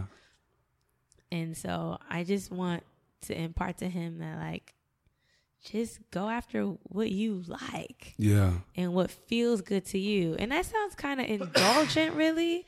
But I think that's what our soul is here to do, is to just like. Because naturally you're going to be there for him as a mother, right? But like, yeah, to be able to want and lust for something, you know what I'm saying? There's so many things that come into play with that.